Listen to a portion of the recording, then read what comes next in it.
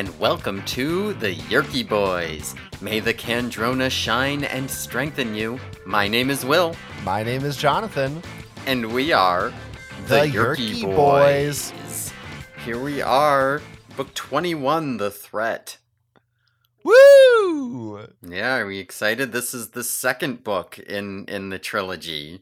So if you weren't here for the episode where we did the first book, then you need to leave and go listen to that episode. Because I'm not going to put 20. A lot of work. Yeah, that was book 20. I'm not going to put a lot of work into catching people up here, I don't think. Yeah, no, this isn't like a Chronicles book here. We're not going to do a recap for you. Yeah. There's honestly even less excuse to do a recap in a Chronicles. And guess what? What? Oh, this book came out in August 1998, and it's August 2023 right now. Ooh, same which means it's book. The 25th anniversary of this book. Damn. So how about that? Oh, that's interesting. August, huh? What day in August do we know? That's what all our listeners are saying too. That's interesting. No, Seropedia does not say the date. I don't know if there was did the Animorphs always come out the first week, the first Wednesday or something? I don't know about book releases. Yeah, I cannot remember. Well, this is interesting to me because this would have been the first book that I waited on, right? Like, after I was like, okay, I bought the current book, I need to buy the next book when it comes out. It would have been this book. And little tidbit for our listeners, I'm an August birthday boy, so I'm wondering, I don't know, do I think maybe I had a little Animorphs birthday? I don't remember having one. Well, that's a whole episode, is us planning our Animorphs book day birthdays. Right. But that's all, folks. So I was distracted because I was trying to look up what day books come out, and it turns out it's Tuesday. Okay, that's helpful. Well, I wanted to know because, like video games usually come out on a Friday, and movies always come out on Friday. Well, video games have kind of shifted over the years, actually. I think some of them come out on different days, but Nintendo games always come out on Fridays. I know that much. I think they usually come out on Fridays now. Anyway, I don't know. I just wondered if there was a book day, and I'm an illiterate goob. So I didn't know. Now I know. Now we all learned something. We all learned something. I've never, other than a Harry Potter book, sorry for bringing it up. I don't think I've ever, anticipated a book release, to be honest with you. I guess now, I'm anticipating the Winds of Winter, but I've always just heard about a book after the fact. I can't ever remember being like, oh, that book's coming out on this day. I don't know. Is that weird? Yeah. I mean, I can't. This shows how fucking illiterate and plebeian we both are here, because for me, it was Animorphs. I was always anticipating the next Animorphs book when I was a kid, but since that I have no clue. Yeah, we're losers. We suck. But you know who's not a loser? Who? Were we done? I like, it's nice. We know this is this book you anticipated. Was there anything else you wanted to say about that to wrap it up? I don't want to cut you off. Nah, not really. All right, good. But because I just did want to cut you off because we are going to have to really try our best not to go too long today. Oh boy. Because we do have, I know it doesn't happen every episode, so it's special, a little bit of sharing to do. Sharing. Now, you actually mentioned this to me a week ago because at least one of these came in while we were recording last week. And yes. I wanted to just say, write your email an hour earlier, just an hour earlier, and it could have been taken care of already. And that episode could have been 2 hours and 45 minutes instead of 2 hours and 35 minutes. Right. Exactly. You could have made that happen like you will this week. Well, anyway, it's time. For the record, we record on Sundays. Usually, although that may change. That may be shooken up soon, but we aren't talking about that today. Behind the curtain. Yeah, we'll talk about that in a later episode. Let's share. Okay, hit that jingle. The sharing. Good jingle. All right, we have 2 emails today from listeners. 2 people. 2. That's right. 2. By the way, I don't respond to these emails. I just assume they'll hear our response on the air, but is it kind of awkward or rude if that I don't actually write back and say, "Hey, thanks for writing"? I don't think so. If you feel it's rude, then write again and let me know, and I will read that on the air. Spam Viking returns. Our friend Spam Viking, who you may recall gave us positive feedback. No, friend of the show is when it's like someone who's been on the show. That's the podcast term. It's lingo. Still a friend of the show. Okay, fine. They love us. Fine. We're friends now. I feel like don't we need a word for it, like our yerk heads out there. All the yerk heads. I'll work on that. Okay, you work on that. Controllers. Spam Viking. I feel like we got to try to make it more specific to our show because there's 800 Animorphs podcasts. So maybe we just call them bad people. We really need to get to this letter. Spam Viking says, "Let me begin by saying I think you're still..." Well, listen, let me warn you because our fans like us are a bit long-winded. Spam Viking says, "Let me begin by saying I think you're still doing an admirable job with the podcast. Keep up the good work, etc." Feels like a step down. Feels like he's holding back some praise there. I don't know. I can't. So he wants to talk about book 19, which you'll recall is the departure. Yes, which we loved. We did.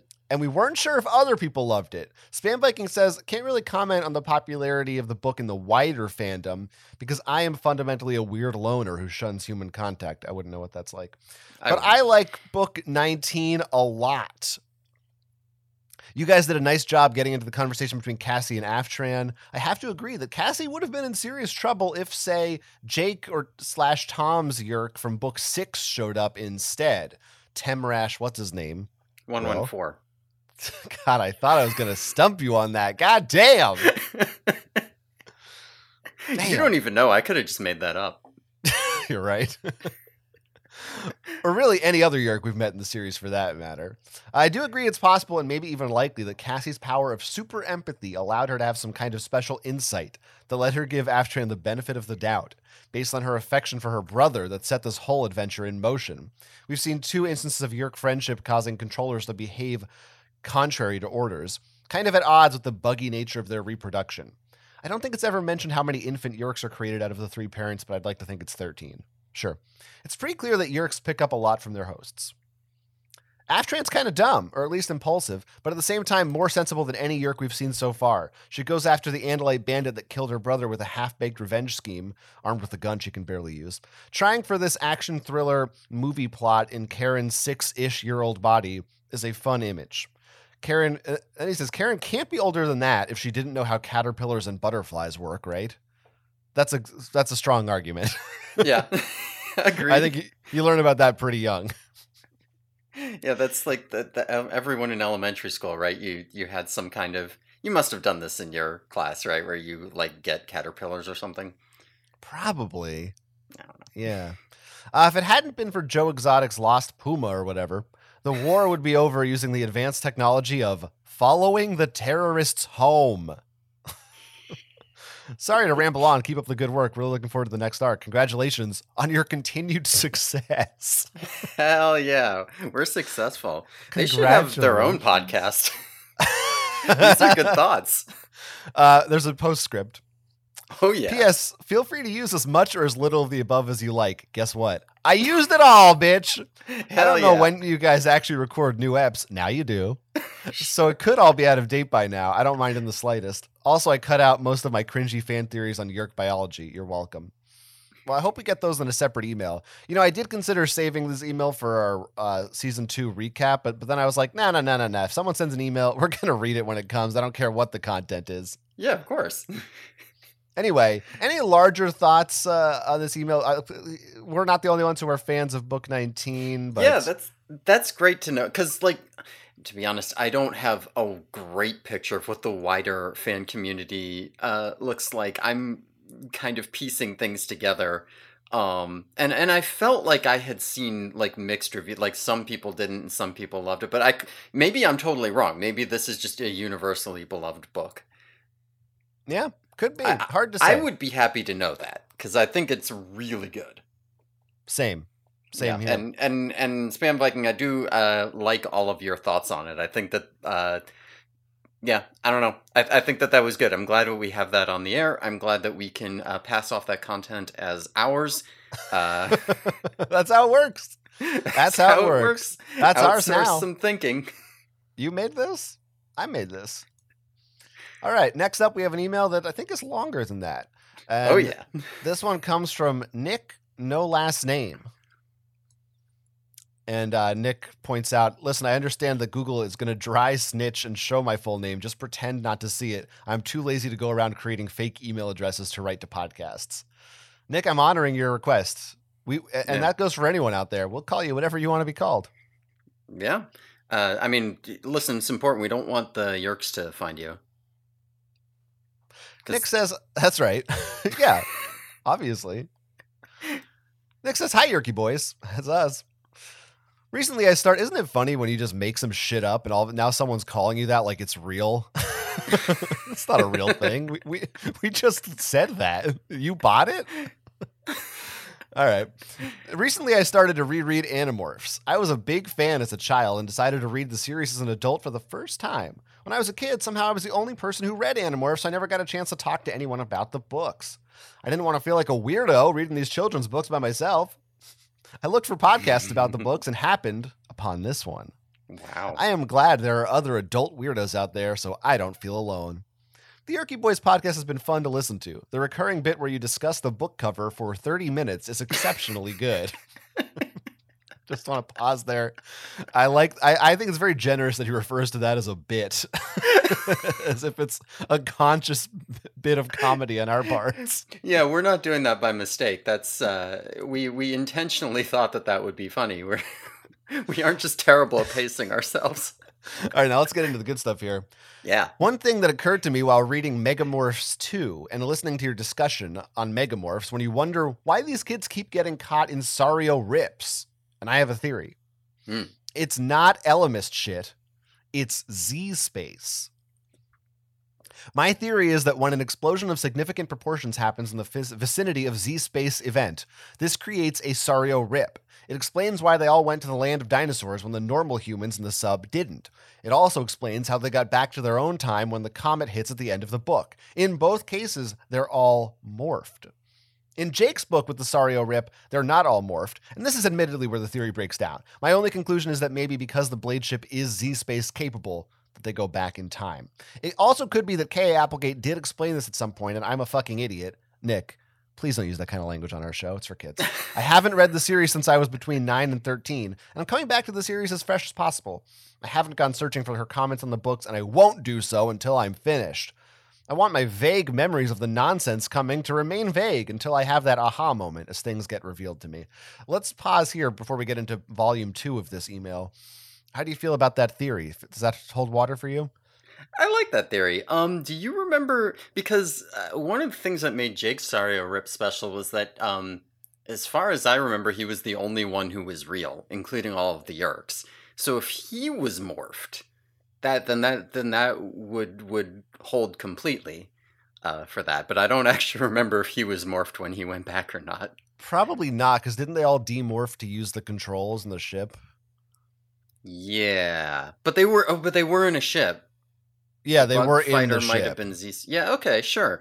Yeah. I like the idea. I think you should bring that to Axe because, like, he doesn't really know since he wasn't paying attention, but he could, maybe if you give him a theory, he could reverse engineer some Z-space n-dimensional calculus shit and figure it out. Oh, hold on a sec. Let me get him. Oh, hello, low, Axe here. I heard you have something to tell me, Prince Will. Ill? Don't call me Prince. Gotta go. Okay, he didn't have time to answer the question. Okay. Nick continues, I'll be starting the Hork-Bajir Chronicles sometime this week. He's ahead of us, which is, we don't recommend that because I don't like that. He says, in the meantime, I'm really looking forward to hearing your thoughts on the David trilogy. I can already hear the laughing cries as you dive into books 2 and 3. You'll hear some of them today. We'll see. He also says, non-Animorphs wise, he says, since you guys are off Twitter/X/Threads, there is the alternative social media drama machine Blue Sky, currently invite only. Codes should be easy to find at this point. I have a couple currently. He didn't give them to us, so I don't know if he's like, we got a bag or what, Nick. And he says, Blue Sky is actually why I started reading Animorphs again, because there was one night where a bunch of Animorphs-related memes took over the site. So, what do you think? There was like a wave of Animorphs content that came through Twitter as well. I remember that Kotaku article. I do remember that Kotaku article. Yeah, it feels like there've been like waves of Animorphs interest where like there's like a flash where everyone talks about it and then it goes away and then it comes back and then it goes away. Yeah. That's why we struck gold, baby. I told you, it's in the zeitgeist. Yeah. That's why we're getting 2 emails in the same week. 2 emails and like 30 whole listeners. Actually, I mean, we're up to 40 in most of our average episodes right now. Wow. If you're one of the 40 out there, I don't know what that means. Anyway, Nick closes. Looking forward to this series and your discussions getting weirder as this series goes off the rails a bit. It's not now. It's going to get more off the rails. He also says, as always, fuck Zeropedia. He's right. Listen, I can't confirm or deny how on the rails it stays because that I don't want to spoil your experience, John, but thank you for that. These people are our people. If you somehow are reading Animorphs right now and found our podcast and you like it, yeah, right? Then we should be best friends with you because there aren't that many people like you. I think that's pretty much like, that's a good, if you can listen to multiple episodes of this show and have a good time. Yeah, for like 2 hours apiece. Yeah, there's a pretty good chance that we have a lot in common. Yeah, if you can stand to be around us that long. These are really good. That's remarkable. Yeah, we love all these emails. Thank you, Nick. Thank you, Spam Viking. Yeah, good theories, good thoughts, good comments. We loved it. And thanks for making our show even longer. That's my favorite thing to do. Listen, Animorphs readers are smart. Like they're verbose because they know good word. That's true. Like us. You got to include us in that if you're saying that. Well, I don't know. Maybe not so much. So maybe today we'll only spend 20 minutes on the cover. Yeah, we'll try to rush through this book. I don't know. I have some comments on this cover, though. Yeah, well, tell me what it is. All right. Well, let's the sharing closing bumper. Yes, thank you for all of that sharing. All right, so on this cover we have Jake morphing into a dog, specifically Homer the dog, who, as you recall, is Jake's dog. Now we can talk about this dog in a second, but there's something very important on my copy here. Oh, which is there's a little thing on it that says watch Animorphs on Nickelodeon, and then in the corner of that it says TV. I'm not sure if it's supposed to say watch TV, Animorphs on Nickelodeon, watch Animorphs TV on Nickelodeon. Don't know where that TV is supposed to come in. But I don't think this was on the last book. And as I recall, this is going to appear on most of the books going forward, even after the series ends. Oh, I hate that. I hate that. There is nothing worse to me. I will refuse to buy a book if it says now a major motion picture. Fuck off. I do not want that shit branded on my book. And the worst is when they just make it the cover of the movie is the cover of the book. Blech. Yeah, that is pretty bad. Horrible. I will never buy that fucking book. Get the fuck out of here with that. I legitimately do need another copy of Lord of the Rings for that exact reason, because mine is from when I was a kid and it was just whatever was cheap, so it's got like a shot of a Black Rider from the movie on it. That is so sad. Yeah, every time I walk into a bookstore, I'll see some like, $90 tome of Lord of the Rings that's some beautiful hardcover, and I'm like, I can't, can I? I have to though, right? And I haven't done it yet. You do have to. I have nice Lord of the Rings because I think my mom or dad gave me their copies. They're not like super fancy, but they do have a look of olden times about them. Mm-hmm. Yeah, that's way better. Yeah, although last time I read it, I just read the digital version. But anyway. Yeah. So what were we talking about? We're talking about Jake turning into this dog. Right. Well, anyway, it's good. I think that series, last time we saw an ad for it was somewhere in the book, and I believe it said this fall. So I wonder if it did launch in August, or if they're just getting ready for the September. It makes most shows start in September, so yeah, I would think it would be a September release. Although, I mean, we could look that up, or we could wait until we were ready to talk about the show. I don't want to ruin the surprise of that one. Okay, that makes sense. I see. I have PDFs of these books too, and on the PDF it doesn't have this little thing. So I wonder if there are alternate covers available. No clue. Yeah, because like in my ebooks, it does show the cover, and on Ceropedia, they have the regular cover without that thing. So interesting. Yeah. Somebody finally was like, "Hey, this show is not on TV anymore. Remove the part that says TV." Stop printing that. So Jake's turning into a dog. Once again, like Marco, he's standing proudly with his t-shirt tucked in with a belt to his pants. Mm-hmm. I don't know. I guess that's not that weird, but there is something very cheesy to me about tucking in your t-shirt. Yeah, I'm like not even noticing that. I mean, he's got a Superman pose going on. He does. He also has a blue overshirt, which is unbuttoned. Overshirt? Is that what you would call it? A button-down shirt over his t-shirt, but it looks way too big or something. I don't know. Yeah, it goes down like past his ass. He looks like Hey Arnold right now. He does kind of look like Hey Arnold. Yeah, I'm pretty sure I read somewhere that they've like done studies and like standing in the Superman pose like increases your pain tolerance or something.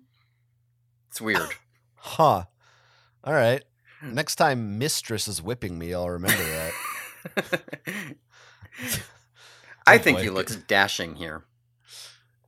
Sure, he looks dashing. I'm only just noticing this now, actually. His hands in the second pose, like he's moving them forward like he's gonna fall on them. They look weird. Do they not look weird to you? A little. Maybe it's the foreshortening, perhaps. Perhaps. Good word. That's our word of the day. Yeah. Mm-hmm. Like a Juja. Yeah. They're a little bit weird looking. Well, they're starting to turn into paws, so that's why. Yeah, it gives me pause for sure. Understood. And I like his hair, which just looks straight up like Lego man hair. Like that, even in every version of this morph, that hair just pops right off. That's one clean piece.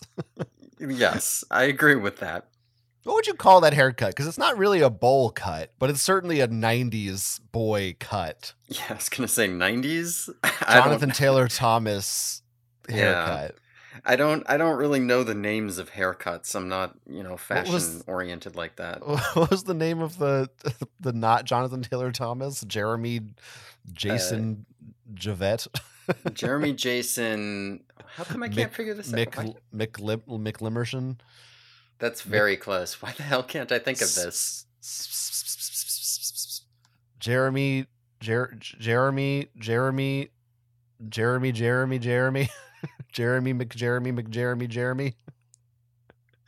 All right. It doesn't matter. Anyway, he's turning. Are you looking it up or? I was gonna, but okay. Honestly, this is more important. Okay, I didn't know if I should vamp while you were looking it up, but I guess we'll keep going. He's turning into a dog, and He really, you know what he looks like to me is Mr. Peanut Butter from BoJack Horseman. McCole. Okay, thank Jeremy you. Jason McCole. But yeah, no, I get that. I get those vibes on here for sure. Especially in like the second to last pick, where he's just barely not dog-like in his face. Yeah. Like, you go to the middle, it's too much like a character from the Goofy movie or something. Oh, it totally is, yeah. He looks like a goof, yeah. That's for sure. Do you think that maybe it would have been better if they called this book The Treat? Yeah, I do think that. He's turning into a dog, you see? Yeah, that's what Homer thinks it's called. It's like, what? The Treat? The Treat? I'm ready. Mm-hmm. They could have called it The Threat if they just mispronounced it. So, like, if this was the last book in the trilogy, it could have been The Threat. Yes. Good. Yeah, see, now I'm thinking. Is it too early to talk about the fact that Jake is a dog for about 10 minutes in this book? You can if you want.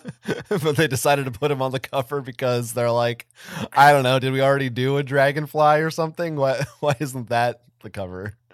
Yeah, listen, they gotta put a cute dog. I don't think they've had any like cute dogs on the covers yet. Yeah, I guess not. They didn't have a dog yet, even though that happens in the first book. They picked the shitty lizard. Yeah, and then in book 10, they instead of being an Irish setter, Marco was a spider. Yeah, they should have gone dog in the first book. I want to see the 8 dog heads. Oh, we didn't even say the quote. No, we didn't get to the quote yet. There's just too much to discuss. The newest Animorph has a secret, and it's not good. Now these outer covers, these last two, they've been, I don't know, like they've been teasers rather than the standard cover quote. That's true. Yeah, they really make you want to open it up and find out what's going on. And they also kind of spoil that there's a newest Animorph. Well, I mean, I don't know that was from last book. You're supposed to know. What if I look at them out of order by accident? What if I'm reading them out of order by accident? You shouldn't be reading this one out of order. You really, really shouldn't. You really should not. Like I said, I do recall there being a lot of like extra outside whatever going on. And, so like you were aware as a kid that, hey, there's a trilogy, there's a newest Animorph, get hype. It is kind of a lot to, if you don't know what this book series, not only do you have to understand what an Animorph is, you need to now know there's a new one.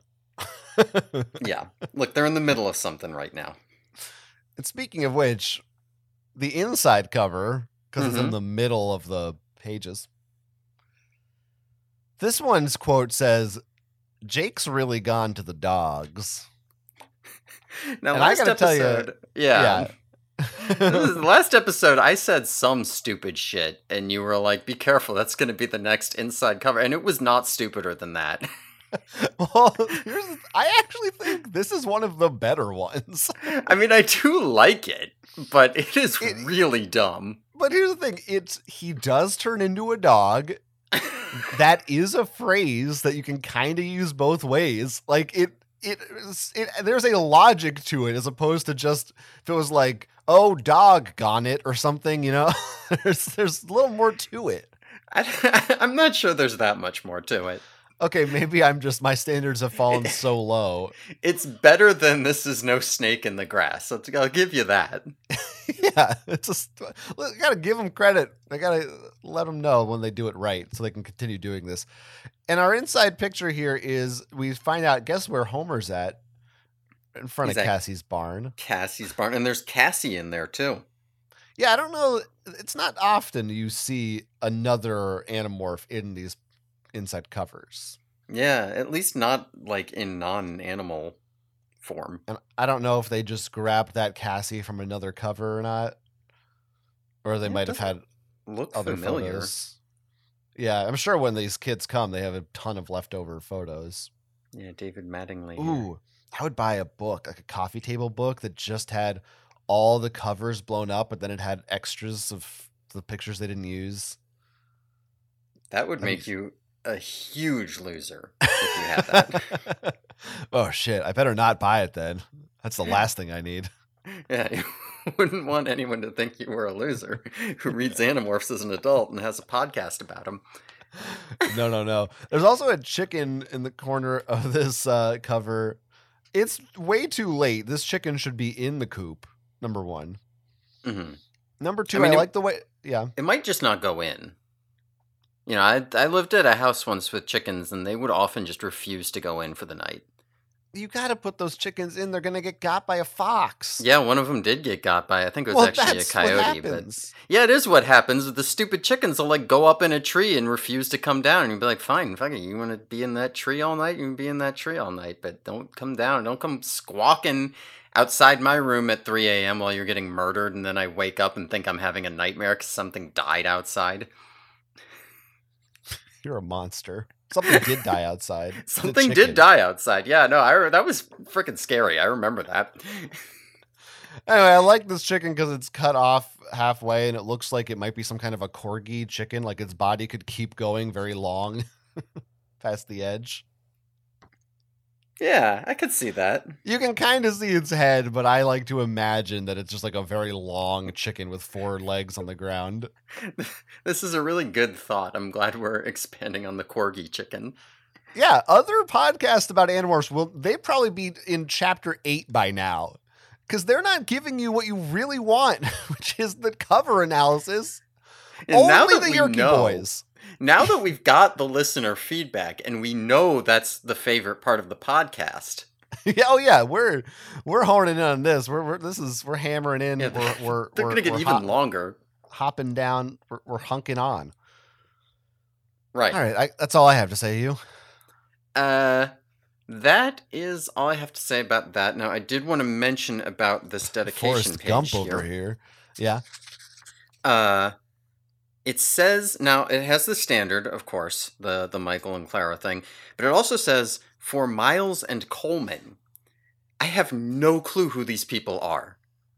Seropedia didn't tell me anything. I did some brief searches for like Miles and Coleman along with like Animorphs and K.A. Applegate. I have no clue who Miles and Coleman are. So we got a mystery. Coleman? Yes. Maybe it's Olivia Colman. Could be. This will be a question for K.A. Applegate when she comes on the podcast. Maybe Miles is Miles Teller. Or Miles Prower. Yeah, it could be him. All right. So I guess we could start talking about the book. Yeah, so, it didn't spend a half hour on the cover, just, the sharing and the cover. This is your fault, listeners. This is your fault. This is what you wanted.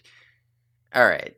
So, not to recap too much, but, if you recall, they were bugs. They were cockroaches specifically, and they were falling out of a helicopter. Now, so they're falling out of this helicopter, and Rachel and Tobias catch them out of the air. So, yay, they're saved, right? This is not a big deal. This happens almost immediately. Really could have just... whatever. Whatever. It's fine. Moving on. So they land on the beach. David is naked because he hasn't learned how to morph clothes yet. They send Tobias out for clothes for him and then also for seagulls so that they can surveil the area while blending in because Tobias and David do not have seagull morphs yet. So they're checking out the area. They're checking out the resort, which, as you recall, all the world leaders are here to talk about the Middle East. So, there's security guys everywhere, all over the place. They're trying to figure out how they're going to get in. Looks airtight. But one of these security guys is a Yeerk, and he is watching the birds. He's there to watch for Andalites in morph. So he has some, Dracon beam attached to his sunglasses, and he's zapping all the birds at a low level just so that it hurts like fuck, and they'll fly away when he zaps them. So the Animorphs, not to be too suspicious, they have to wait for him to zap them before they fly off. So that's a couple chapters I covered here. I have a lot to say about it. I do too. So, first of all, I pity anyone if they really did jump into the middle of this trilogy without context, because you're going to be so lost and confused reading this. Yeah, there's so much going on in this. No amount of Exposition K Applegate tries to fit in naturally can help you at this point. Yeah. You just don't know what's going on. I did think in the beginning here, cockroach falling, that could be like a new, safe but thrilling form of skydiving. You don't need a parachute. True. You don't need training or anything. You just turn into a cockroach, jump down, you survive. Is that true? Can a cockroach survive falling from any height? I would not be surprised. I did not look this up, but I know you hate the word ratio, but like surface area to mass ratio, they probably have enough air resistance they don't reach terminal, or their terminal velocity is not terminal for them. I wouldn't be surprised. The word ratio? Listen, you're the kind of guy, every time someone brings up a math term, you're like, okay, that's enough of that. Yeah, the rest of what you said was very boring, and I didn't understand it, and it made me angry. But ratio is fine. That's like on Twitter when you get ratioed. Okay, that's fair. Rachel's got good hawk reflexes, huh? She catches them all. Eagle, but yes. Whatever. Same bird. Don't tell Tobias that. Yeah, I really like... I mean, there's a lot here. Let's first some general things just about the plot that maybe will help us recap where we are right now. First of all, we continue talking about the blue box. I don't remember them ever calling it that before this trilogy. I mean, I know we didn't talk about it that much. I thought it was always, isn't it a cube? Did they not ever refer to it as a cube, or am I just thinking about the Tesseract? They might have called it. I don't think they've referred to it maybe at all since book 1. Maybe in like a recap? Yeah, they had to when they say like Elfangor made us touch a thing. Yeah. But it's just it's so weird to me to call it the blue box. Makes it sound so pedestrian, like it's just a box. I don't know. Just keep calling it the Escafil device. Axe told us what it's called. The cube, the blue cube. Sounds cooler. And this meeting that they're trying to infiltrate is so funny to me. Again, we already knew about the details really, but I'm just taking it all in here. Japan, the United States, Russia, Germany, England, and France are meeting in secret to help with the Middle East. No Middle East representatives apparently are invited or informed about this meeting. Yeah, it is not lost on me that no representatives from any country in the Middle East are here at this meeting to work out what to do about all the problems. This feels so much like an 8-year-old's idea of like, I know, like it's the Justice League will meet together to go come up with they'll have a whiteboard and write out ideas to stop the problems in the Middle East. Like, yeah. What is this? But also there's Secret Service at the hotel. There's a room to give speeches at a podium. So like, how secret is this meeting? I don't understand any of this. Yeah, I'll give you. It does feel like a summit that people are hearing about in the news or something. But I guess it's secret. It's just, in the Middle East, we just didn't tell them. Yeah, I mean, it must be right, because if they were gonna publicize a summit, you'd think it would be something like we pulled in the leaders from these different countries and we had talks, and not, all these Western powers got together to figure out how we're gonna, do our imperialism more efficiently without stepping on each other's toes. Yeah, that could be what it is. Like, we don't want Russia and the United States fighting a proxy war in Syria here. We need to work this out ahead of time so that when the shit goes down, everybody's cool. Right. Yeah, that's how the government works. That is legitimately, that does track. It's pre-Twitter, so nobody was really sharing information also at this time. Right. Yeah, I mean, it is a little weird that she would write it like that, because again, that does feel like what you would write if you were a child, where you're just like, yeah, the big important countries, they're talking about a big important problem, the Middle East. And it's like, yeah, but she does know better. And it's not like she shies away from putting, like, I don't know, existential dread and suicide and PTSD into these books. Like, she just couldn't remember the names of any Middle Eastern countries. She was like, if I say the names, people are going to get mad at me. They're going to think I have some kind of stance. Right. No. Notice China's not at this meeting. Yeah, but this was what the late 90s, so. Also, are these really okay? U.S., Japan, and Russia. I don't know about Germany, England, and France. Are they really the next three? Maybe they are. I don't know. Maybe. I mean, see, the problem is that, like, I feel like the answer is, well, the next, like, what you really want after the United States for this list would be the EU.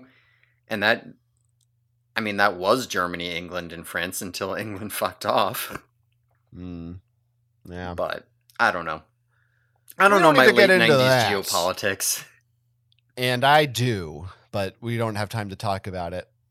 Okay, good. You mentioned that David was nude. I did. I'm not sure I like how you said that. Nude David. Computer? Computer. And this image is not suitable for podcast.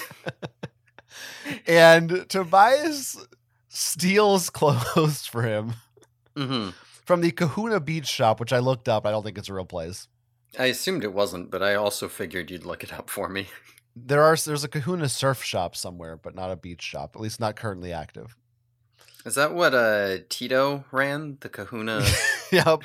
in Rocket Power? That's right. That's right. It's also the Big Kahuna Burger.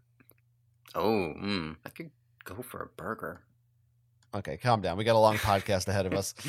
And there's this amazing bit of moralizing here where Jake is like, listen, it's okay this time that you stole those clothes, but as Animorphs, we must never shoplift again. And we will give them their money somehow later on. Yes, we'll send the money to the shop. Does this ring true to you, or does this feel like she had to remind kids not to steal? I mean, it does ring true as like a child's understanding of how this works. Maybe because Jake kind of is a Boy Scout kind of a type. Yeah, like so I could imagine that. I mean, honestly, stealing is cool and fun, and there's nothing wrong with shoplifting. A little bit though of. It's a little bit of like either Kay Applegate herself or the publisher was like, we can't tell kids to steal. Yeah, I do feel like that. You know, Jake says something about like we can't even like begin to cross that line because it's too easy to go wild with it. Which there is some truth to that. This idea that like, yeah, I mean they really could be. David brings up, he does the whole thing where he's like, you know, we could be like knocking over jewelry stores and it's supposed to be like, what is this David kid doing?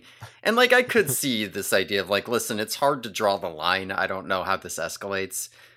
But like, also as someone who spent like 10 plus years in retail, it's fine. Shoplifting's fine. No, like, who cares? Just do it. It's like, whatever. Kids, steal. I guess not 10 plus. Whatever. Yeah, I mean, this is 10. We don't need to get into it. A lot of this is just setting up the larger themes of this book, so that's kind of why it's important. But without having not knowing that context yet at the beginning of the book, I was kind of, it felt a little weird to me, but it sort of makes sense later on. We also get a little more. I don't know if I would call it moralizing, but. Cassie explains to us why Tobias is not actually racist. Yeah. I love that section. Now, I don't know if, because we keep joking about Tobias's bird racism when it comes up, but in this book, they specifically refer to it. They say he's like a racist with birds instead of people.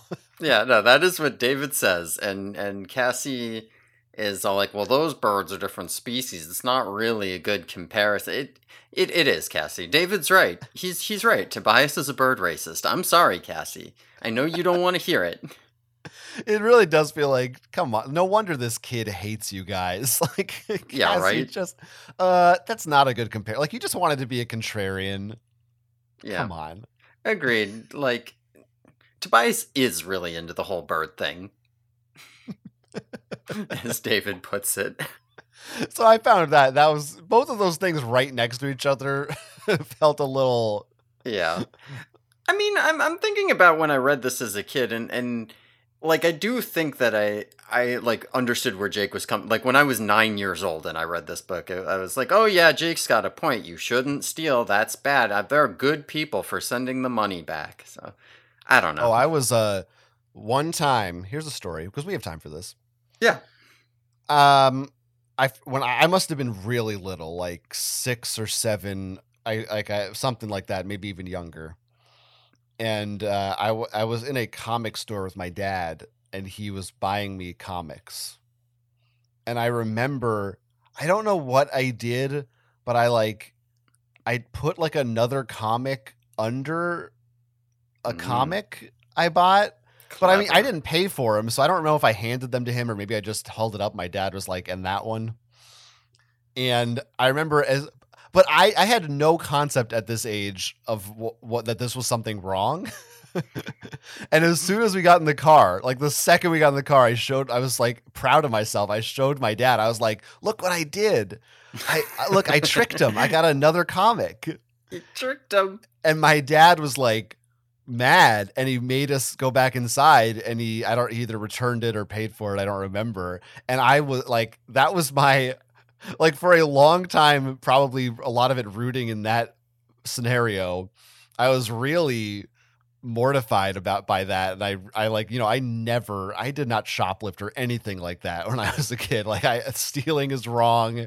Yeah, that really, really affected me. I felt so bad about it.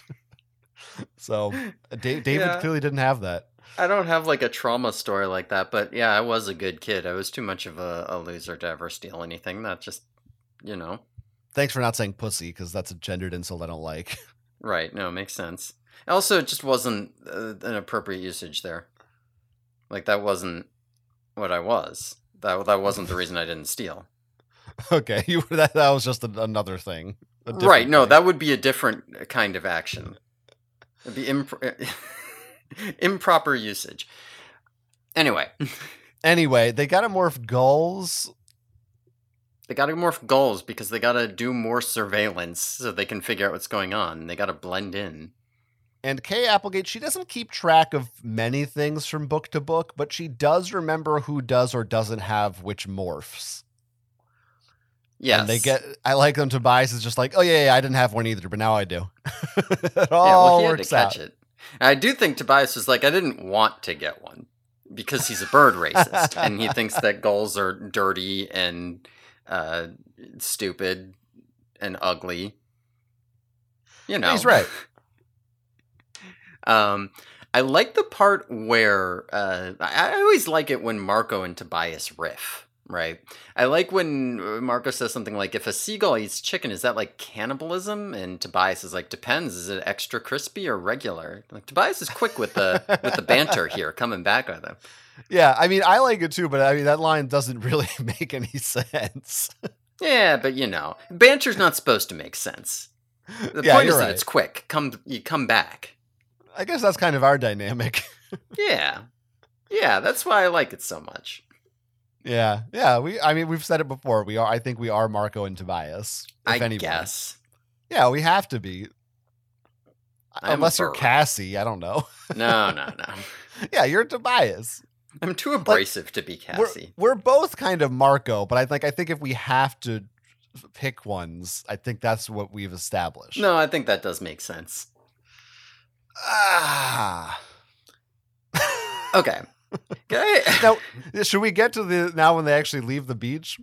I mean, I just wanted to say, like, I guess I should have said this right off the bat, but like, last time I was saying that they did this book as like a cliffhanger for the sake of having a cliffhanger, right? Like literally the whole falling out of the helicopter thing is immediately resolved. And yeah, it does feel like, it doesn't feel like a book cliffhanger that much. It feels like an interchapter cliffhanger, you know what I mean? Like when you're reading through the book and then they get to chapter 8 or whatever and it's like, and I was falling, and then you start chapter 9 and it's like, and then they caught us. Because they do, they always did that in Goosebumps where like there's a monster. Oh no, it was just my sister. And they do it in Animorphs too, though. Yeah, it's just it really does come back to the whole like they should have ended the last book in a different spot. Yeah, I mean, I guess they literally could have just had them land, but there is a lot of stuff at the beach that probably would have been cut or moved anyway because the book was almost over. Yeah. Unless they just cut somewhere else. I do think that this book on the whole is paced a lot better than the last book. Yeah, I mean, I wasn't going to get into that yet. That was more of my wrap-up thoughts. Okay, we can get into that at wrap-up. No, but since you said it. Okay, sure. Yeah, I agree. This book is much less crowded than the first one in the trilogy. Same cannot be said for our podcast on it. No, can't be said. So these controllers, like you said, they're shooting them with Dracon beams that are linked to their sunglasses. Yeah. You like that? Controllers have Cyclops tech now. Yeah. That is what this is. Yes, this is Cyclops tech, yes. And I'm shocked that Marco doesn't say that. That is a good point. He is an X-Men fan, we know. But Kay Applegate doesn't really know the names of X-Men. She just knows X-Men, I think. I guess. Yeah, I'm going to go out on a limb here and assume we never hear about this again. Yeah, no, I don't think they'd ever bring back the sunglasses as opposed to just using like guns. It just kind of seems like if you can shoot from your glasses, why would you ever have guns? just wear glasses. Your hands are free, or hold 2 guns and wear the glasses. Now you can shoot in 3 places at once. I don't know. I assumed they had to use a hand to activate it. Like either they're like tapping their sunglasses or they have like a button in their pocket. Maybe they don't. No, I think you're right. I do think they have something in their jacket pocket. I think they kind of maybe imply that. But yeah, I don't. This is a weird bit of technology to introduce that for it to never come up again. That seems both like could be a game changer for the Yeerks, and it's just so. I mean, it is a very unique thing. I can't think of any other stories where they can just link their laser guns to their glasses. Like, it's crazy. It looks cool, though, or at least the imagery looks cool. It does look cool. It does. Yeah. That's what they should have done in Men in Black. I'm sorry, I'm thinking about that because Marco references it. I know that's an ending thing, but come on. They're all in suits. You know what I mean? Yeah. I do. All right. All right. I won't do any more spoiling for the end of the show. Thank you. I've been bad about that. Thank you.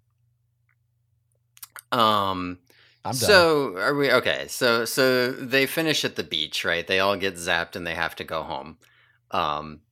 They pretty much have no way in here. So they go home. David is now staying in Cassie's hayloft. He's been jumping from place to place, but now he's in her barn and I guess somehow avoiding her dad or something. And we get the standard. So I feel like in every Jake book, we get a scene where we got to see Jake's home life just for like a chapter. Yeah, so this time, anytime you have one of the kids as the POV, you want to see them in their downtime. Yeah. And I don't know that they always get that, but I feel like Jake definitely always gets that. Just Cassie, so you can see Tom. Usually gets it. I guess Yeah, and maybe they do always. Maybe I'm just being silly. Rachel definitely gets it. Yeah. Yeah. Okay. Yeah. Okay. That makes. It's just like Tobias gets his meadow. Anyway, this time when Jake gets home, his parents are very upset because his cousin Sadler has been hit by a car while riding his bike, and he is in like the ICU with really severe injuries. So because of this, Jake's parents are going to be gone for the next couple days to help out Sadler's family, and then if he lives, then then Sadler will get moved to the local children's hospital, and his family will come stay with Jake's family. So, Jake and Tom are going to be on their own for a couple days at first here. They have like some sibling arguments about Tom being Jake's babysitter and Jake's got to get to bed. Partially because Tom needs to sneak out to do his Yerk stuff. But then that night, Cassie calls Jake up and tells him in code that David is missing. So he and Tom both end up sneaking out around each other. So it's kind of a brief aside, but we can talk about Jake's home life here for a bit. I do think it's very funny that both Jake and Tom are trying to sneak out of the house around each other. I think there's like sitcom potential here. Yeah, that's a good comedy of errors right there. Mm-hmm. I want more Tom. Whenever Tom shows up, it's always like interesting and suspenseful, and I'm surprised they don't focus more on him in Jake's books, because it just feels like that's an easy plot device to use him as you're into what the Yerks are doing. Yeah, absolutely. And in this book, I think Tom is at his, I don't know, least suspicious yet. Like, he does a good job playing the big brother role this time. It's kind of, it's kind of like a Mr. and Mrs. Smith thing. Yeah. I see it. Yeah. Which is going to be a TV show soon. That I didn't know. Donald Glover. You're gonna, if you're listening to the podcast in the future, then it was a TV show. That's right. You really glossed over, you breezed right past the biggest discussion point of this section. There's a lot of discussion. Yeah, I have more. Don't worry. I mean, but one is like right off the bat. Please say it. His name is Sadler. Sadler is his first name? Yes, Sadler is his first name. That's not a name. His siblings are named Justin, Brooke, and Forrest. Yeah, we get a whole rundown of this kid's family who are coming to stay at their house, but that never, unless it happens in the next book, that never happens. We don't. Yeah, so this is one of those things that she's very fortunate she put Jake and Rachel back to back, because this does not get discussed again this book, like ever. But fortunately, Rachel is also Sadler's cousin, so they can sort of continue. Okay, sure. So that's good at least, because it really feels like they're setting up like, oh boy, it's going to be tough for him to get out of the house. No, it doesn't matter. None of that comes up. Yeah, no, that doesn't matter here. Sadler is not a name. Yeah. Do you think Sadler is a name? Have you ever met a person named Sadler? Well, I read a book when I was a kid. Like when I was 9, they had a book with the character in it that was named Sadler. So, yeah, it's just right. Right. You're very caught up on this whole Sadler thing. I'm sorry, but Kay Applegate is weird with names, and this name is weird. Mr. Sadler something. That's not the name of a human. It's the only Sadler I know is in Resident Evil 4, the bad guy. All the zombies are like Sadler, Lord Sadler. I think it might be with a T in that game. I don't know, but it's a weird, creepy name. It's not real. I don't like it. Good. Well, you can tell him that. I also don't like when Cassie calls Jake. Mm-hmm. Again, I think this happened last book. Mm-hmm. The phone goes deedly, deedly, deedly. Yeah, I have a note about that in here. What ringtones did Kay Applegate have? Deedly.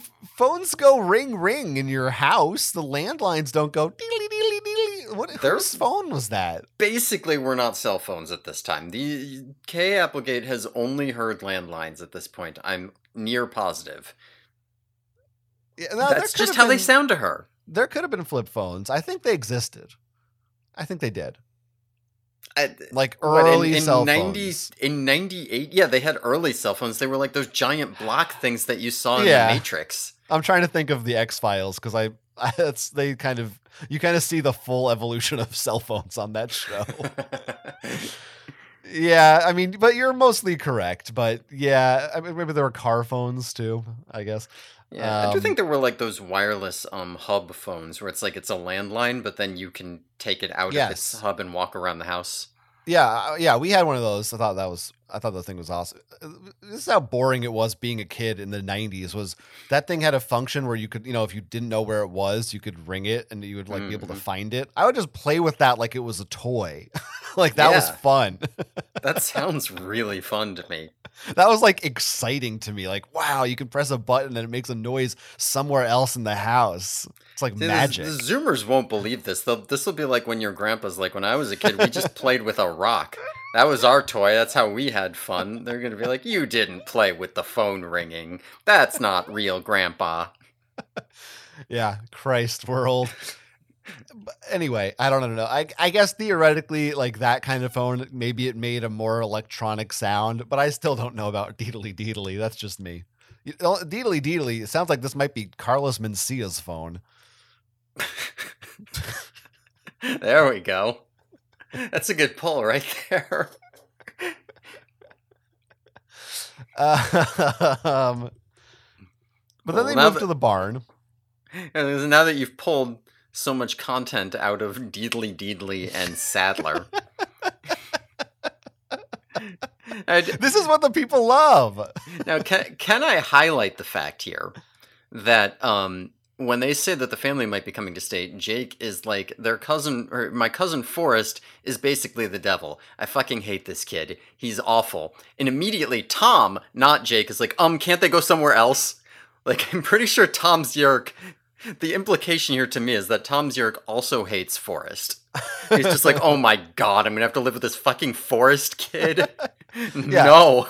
I want more stuff of Jake and Tom's Yerk, like being forced to interact and kind of, I want to see their version of the Cassie book 19. I want to see they get stuck in an elevator shaft and have to work together, and like Jake knows, but he can't tell him he knows, and all like there's so much fun stuff you can mine from that they have not done really yet.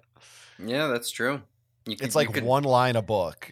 I like this elevator shaft idea where it's like Tom, they're like stuck and like they're on the news and there's rescue teams and like they kind of gotta get out within 3 days because Tom York's gonna starve and Jake knows it, so he kind of wants him to stay trapped, but also they gotta get out. Oh, this is our fan fiction, all right? Yeah, next. This is good. I love a good bottle episode. Also, I love when and Jake says, Yerks make lousy babysitters, which sounds like the title of one of those, like My Teacher is a Werewolf books. You know what I'm talking about? Yeah, no, I know. Yerks make lousy babysitters. That's good. Yeah, like a children's author. They get to the barn, and Jake's describing everyone. He says, Rachel has always looked great. Just want to mention that. Emphasize, Jake thinks Rachel always looks great. Mm-hmm. More so than Cassie. Cassie looks worried. But Rachel looks great. Now, Rachel they say that she's dressed up nice because she keeps outfits in Cassie's barn so that she can show up in her morphing outfit, but then be able to be stylish. Love it. It's pretty good. Makes sense to me. Yeah. That's what I'd do. Yeah, No, please. No, you. Fine. No, you. I'm just going to say, I feel like this is a turning point here because Cassie mentions meds and doesn't feel the need to explain to us what that means. That is exactly what I was going to say, is that she does we not are tell so in sync. It's just like, I got a little confused personally. I didn't know what she was giving these animals. I Googled it. I was like, medals? Did they win an award or something? I don't know what that means. She's probably already said it so many times to all the other Animorphs that they're like, Cassie, shut the fuck up. We know. I just gotta give this goose with a I don't know, pancreatic cancer some meds. Whatever the fuck. Now, also at the barn here, we haven't even gotten into what they're doing from this point, but also at the barn, Marco is not there because his dad is out on a date. Which, yes. Like, this is kind of an important character development here, right? Like, his dad is dating again. He's getting back out there. He is. And like, that is something, because, like, Marco knows his mom is still alive. Right. It's the sort of thing you'd think would have, like, this concept would have been introduced in a Marco book and not introduced a little bit earlier. Yeah, they need a reason Marco can't be there, I guess. Because somebody has to stay behind, because Kay Applegate's tired of writing for 6 kids at once. And now there's 7, so she's like, no, fuck this. Yeah, too many kids. yeah, he's like, get Cassie over there, because he's getting back up on that horse. Oh, I get it. Yeah, that is, I wonder if that will be explored much in the future, because that is a juicy concept, since, like you said, as we know, his wife is still alive, so that's tough. Drama. Anyway, they're out at the barn. David has left. He disappeared. They don't know where he is. So Jake morphs Homer, like he is on the cover here, where he morphed into Homer on the cover, so that he can follow David's scent. So David walked away. They find out he morphed Lion for some reason in the middle of the town. So that's a little reckless, but then he morphed back and then went Eagle. So they figure out he's in a nearby Holiday Inn. He broke in and he is watching TV. So they show up at the Holiday Inn and Jake lectures him about, oh, we don't break laws. You can't just come in here and da-da-da-da-da, David. This is illegal. And David's like, listen, don't tell me how to live my life, okay? I don't want to be in the barn forever. And Jake is like, you want to use your powers like this is a danger, you are a security risk, and we can't have you around. And so he makes like a threat, and then the two of them head back together. Now, at this point, yeah. What do you think about David? So, I mean, David in general, there are, at this point in the books, a couple of red flags, but this particular action here, like, as far as this goes, David did nothing wrong, in my opinion. Fuck off, right? Like this is stupid. You can't, he can't expect him to fucking sit in the barn and live. Like, let him break. Nobody's in this room. The hotel can fucking eat the cost. It's fine of the window. Like, it is literally fine. Give him a goddamn place to stay. Like, but we're Jake Animorphs. is over. Jake is over here. He's like, I'm too busy. I know your entire life just got ripped away from you, but I'm too busy right now to figure out what to do about that. So instead, I'm just going to, like, order you to be my child soldier to run into death. And you're just going to have to deal with that and fuck your life and your living situation. I don't have time to deal with that right now. Like, fuck off. David did nothing wrong. And then he comes in and he's effectively making threats against David's life if he doesn't, like, shape up. Like, if I'm David in this position, I am legitimately thinking, I gotta get away from these guys and, like, shit might go down. Yeah, I mean, you make valid points. Mm-hmm. I don't know that I think David did nothing wrong. I mean... It probably shouldn't be, like, just morphing a lion and shit in public places and screwing around. Like I said, there are some red flags, but I do sympathize, and yeah, there is this weird dynamic where he feels like a prisoner. He kind of is a prisoner at this point. Yeah. But so I totally get David's perspective, but I also do get the Animorphs' perspective of this is so, I don't know that he quite appreciates the gravity of this power in this situation, because this is some real life or death shit and he's just fucking around. Yeah. I mean, on the other hand, it's life or death shit that they have kind of dragged him into. Like, you know, they kind of pulled him and they said, okay, we gave you this power, we gave you that, and now you're beholden to our group, right? You can't go off and just, like, you can't opt out. You can't say, I don't want to be part of this war. I'm just going to leave and go do something else. Because he can't live a normal life. His parents are gone, his house is gone. If he's going to make any kind of life for himself, he's going to have to use his morphing powers. And so that means he's a security risk. And so that means they can't have, like, I get how both sides are kind of stuck here. But, you know, I definitely, from David's perspective, you look at it and it's like, it is not reasonable to be expected to do what the Animorphs want you to do. And it is not reasonable to be, you know, because, you know, Jake's a good guy. There's a very good chance that once this is over, he would put very real work into figuring out how is David going to, like, have an actual life and not just, because remember, there's no phones, right? So when he's in that barn, he's literally just staring at the ceiling for 12 hours stewing all night, and he can't leave or move or do anything. You know, like, but David doesn't know that. David has no reason to think that Jake is ever going to do anything other than just use him to be like a soldier. So like I said, if I'm David in this position, my thought is, like, I can't, you know, if I'm in this, I'm going to die. I need to get away. I can't, they're not going to let me get away. Like, I need to be ready to, I need to be making a plan to escape, and I need to potentially be ready to fight. That's my thought process if I'm in his shoes. I think I mean, that's very fair. I think the right answer in this case would have been to just hook a TV up for him. You know what I mean? Or, like, give him some books. Mm-hmm. Marco doesn't have, like, a tree house with a TV and some comic books or something.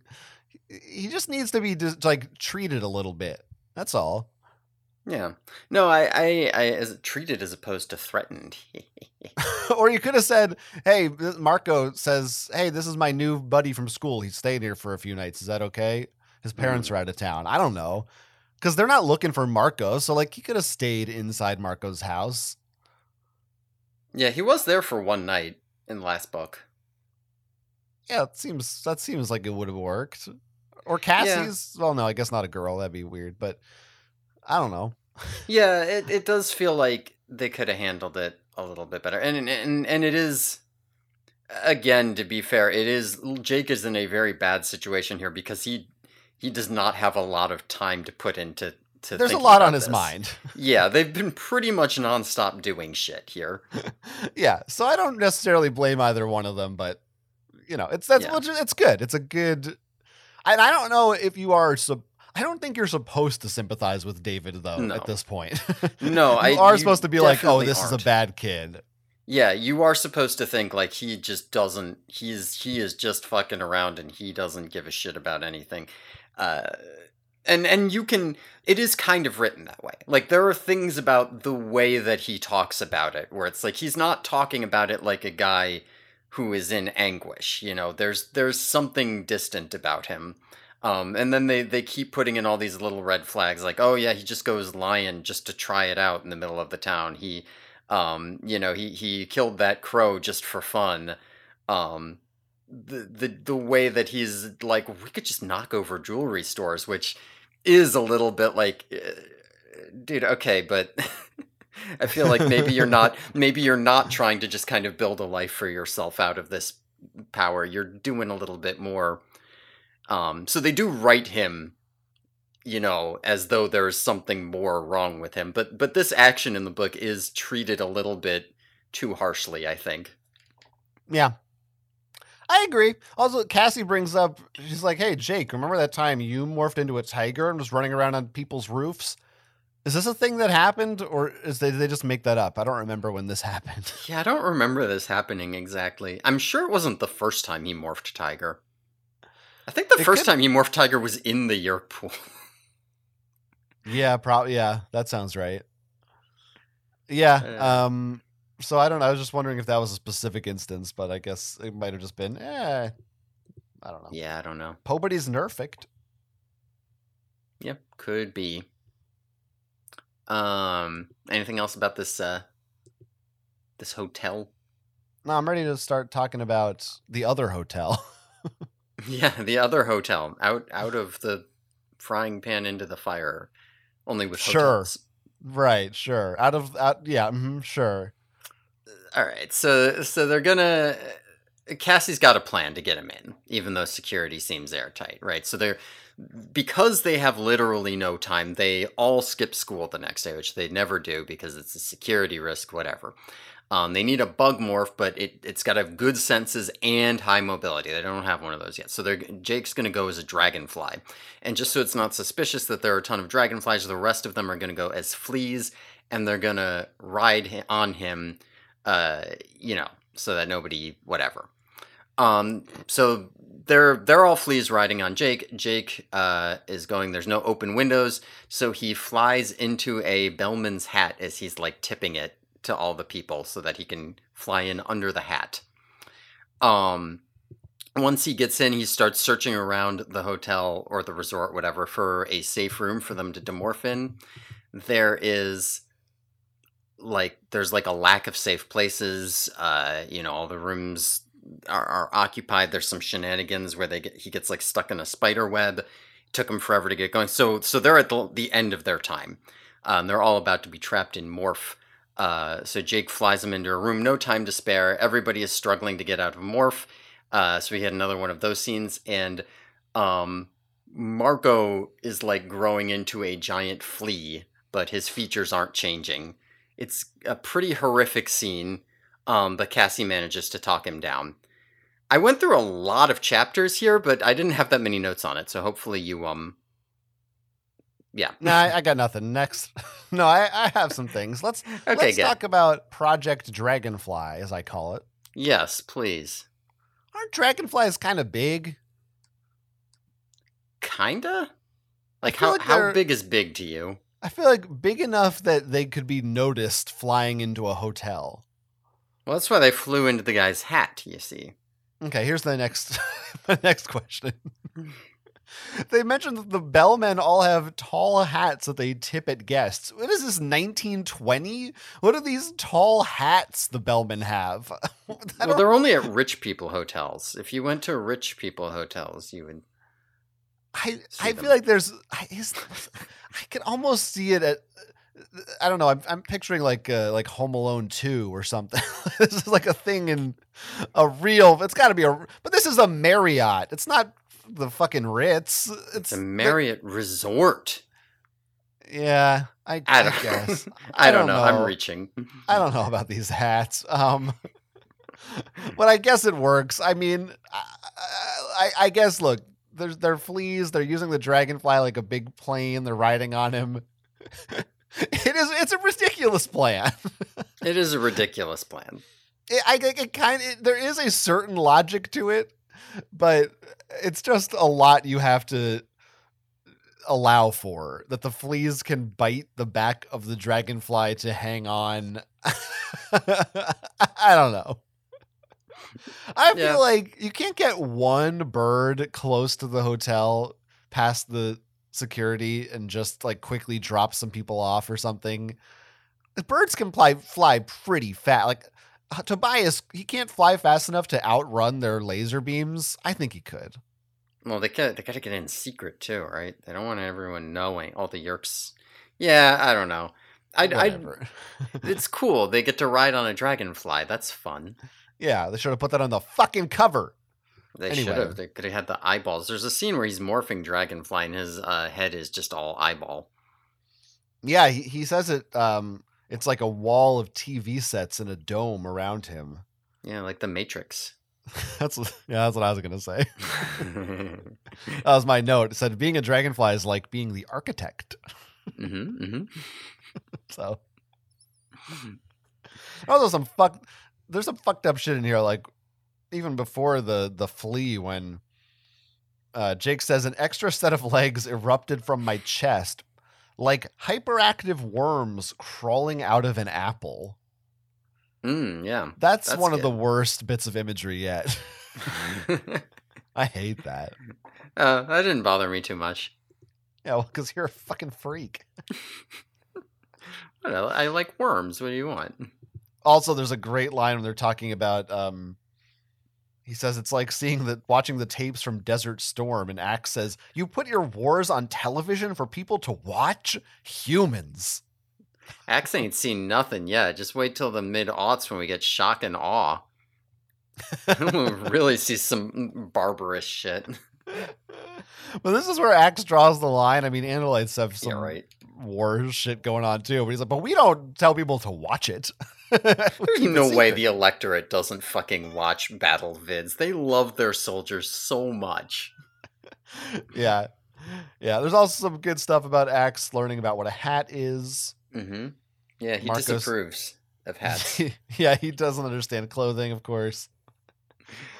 Marco says he's a cute flea and he has pretty blood-sucking mouth parts. That's true. He does say that.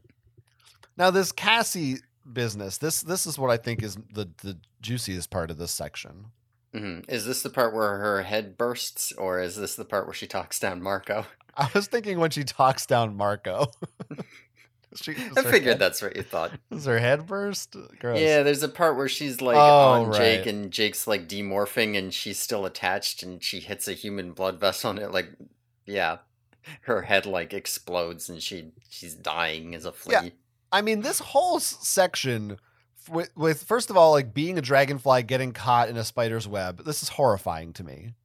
I hated this. And then having to demorph and then you're like, half human, half dragonfly in a vent with a spider still like crawling around. This upsets me. Don't like this part at all.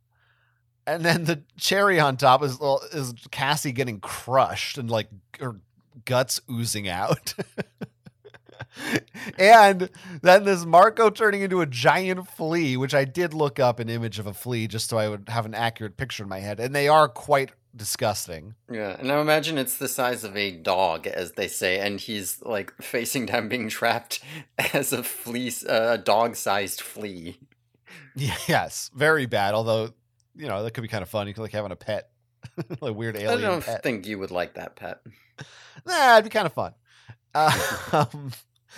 And but this part where Cassie talks him down and she's like, Marco, just concentrate on all this. Clear your mind. You can demorph, right. and she helps him. And Marco starts crying. Mm-hmm. And he's like, you saved my life, which I like that Marco's just like me. He loves Cassie now. We're taking the same journey together, he and I. Yeah. But Axe, what I think was really interesting about this is I think Axe is watching this. Yeah. And he's like, I've never seen anything like that. Now, Cassie already talked Marco down. Well, but that was before Axe got there. I was going to say, this is the second time this has happened, that they were going to get trapped as monstrosities, and Cassie has to, like, specifically get Marco out of it. Yeah, I guess, I don't know, something about this time made it seem like I interpreted it as possibly he should have been trapped, and it almost seemed to me like Cassie is so good that maybe she's like found a way to actually push past the 2-hour time limit. It is kind of written like that because they used the word miracle here. Yeah, and again, Axe says this is something I have not seen before. Mm-hmm. Which it seems like wouldn't be the case if it was just, he was freaking out and I helped him calm down. It seems like he would have been fucked otherwise. So yeah, I don't know. It's one of those things that probably never comes up again, but it feels like potentially, maybe Cassie's like onto some maybe she can unlock even more powerful morphs or something. It's like when Toph, halfway through her run, just learns how to bend metal, which used to be the weakness. Right. They could have a Cassie book where it's like, yeah, Cassie can just morph forever now. She doesn't have a 2-hour limit anymore. Yeah, that'd be pretty badass. Yeah, that'd be cool as hell. All right, I would like that.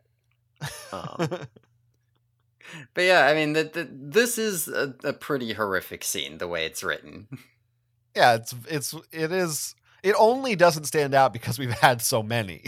Yeah, but it still stands out to me a little. Yeah, no, 100%. And I guess I would have read this probably before I read the other one, most likely. Right. Yeah. Great intro to this world. Yeah. And again, it is a classic thing. Just this fact that it's the spider that's fucking them up. That it's just a spider. It's not a Yeerk. It's not a gun. Yeah. They almost die to a spider. Yeah, that kind of thing is great. There's like a mention of that earlier too, where they're talking about like it's a long way to get to the hotel as a bug, and Rachel's like, yeah, we could get eaten. You could get caught in a car windshield. It's like yeah, exactly. It's quite difficult to be a bug. I do always love when they get fucked up by just some random normal thing. Yeah, it's great. It's because I don't know, there's something grounded about it that I'll enjoy the juxtaposition. Right, your favorite word. Of that and the other stuff.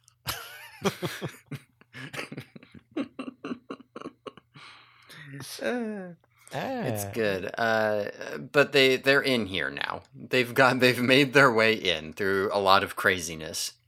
Yeah. Okay. So they get their bearings in this room, and they are standing in the main ballroom, and there is a portable Yeerk pool next to them. So Jake had actually passed this room up earlier because of this, but he came here because they ran out of time. They are standing in a hologram of a giant pillar. So you imagine this giant ballroom, right? Or maybe not giant. This hotel ballroom, just kind of from their perspective, has a portable Yeerk pool just sitting there in the middle of it in the open. But they're within a pillar hologram. So if they were sitting at a table, it would look like there's a giant, like 10-foot in diameter pillar holding up the ceiling. All right. Hopefully this imagery makes sense, because it gets a little muddled, I think, in the... I'm going to need some diagrams of this shit. Okay. As they are exploring it and figuring out what's up, a man named Tony, the White House chief of protocol, shows up, and he is arguing with a lady named Sheila. So he's changed up the plan for the ceremony. He's saying, when the president and the other heads of state, when they walk up to the podium to do their speeches, instead of going this whatever path, they're going to go around behind the pillar instead. And they're like, ooh, that's suspicious. So Jake at this point is out of the pillar because some shenanigans have been happening. And he looks on the bottom of Tony's shoe from under the table, and he sees that Tony is Slash Shoe. Remember Slash Shoe from the last book, who we thought was the president, who Visser 3 acquired. Well, it's actually Tony, the White House chief of protocol. So anyway, they overhear this. They overhear the Yeerk's plan to get these guys infested. And they're like, okay, we can leave. We should be able to leave out the roof, because they're projecting this hologram in through a hole in the roof. It's complicated. I feel like I need to give 10 minutes of geometry explanations on how this all works. But anyway, whatever. They have to decide if Jake has to decide, is he going to kill the Yeerks in this pool or not before he leaves. He decides, no, we're not going to kill the Yeerks. They go to leave. They stupidly set off an alarm thinking that will distract everyone from the birds flying out of the ceiling, but no, of course, controllers show up. So Jake and David get trapped outside the pillar, and they have to leave differently. God, there's so much in this section. I should have broken this up. No, you're doing great. We're almost there. Okay. So everybody else is leaving as birds. Jake and David observe the controller guards going in. They check, they see the Yeerks are still alive, so they figure, okay, it was a false alarm, no Andalite bandits here, otherwise the Yeerks would be dead. David, during all of this shenanigans having, David morphs into a lion under the table. And Jake's like, no, we're not going to fight, but David's not listening to him. Anyway, he doesn't attack them, and the controllers leave, and Jake and David get out the same way they got in, flee on Dragonfly. Okay. All right. So, Jesus Christ. The hologram. Yes. There's are there 10-foot in diameter pillars? Yeah, right? Like, that is so weird to me, but that is what it says, is 10, and it has to be, because there's a fucking pool in it, and the room for all the Animorphs to stand around. Yeah, I kept trying to figure out, is this some kind of an optical illusion where the pillar looks normal size, but in it somehow it's actually bigger? No, it's just a ritzy ballroom with giant fucking pillars in it. And this hologram, the holograms in this universe you can touch and interact with. No, they're also projecting a force field. Oh, that's what it is? Because they said at one point someone could touch it and they would just feel a pillar. Yeah, because they're putting down a force field too. Okay, was that the same as the Chi Tech too? Yeah, that is the same as the Chi Tech. They make a whole point about this where they're like, because the Yeerk technology is nowhere near as good as the Chi technology, they need like an actual Yeerk ship like in the sky projecting this down at all times, because they need like the power source from a ship. They can't just do it from here the way that a Chi could. Yeah, the ship is hovering in midair indefinitely above this room. Yes. Projecting a force field and hologram of a pillar down through a hole in the ceiling that they burned out with the Dracon beam, where the original pillar was. This hologram tech is wild. Yeah. And I remember I had a little bit of difficulty with this, reading it at 9 years old, trying to figure out what exactly was going on here.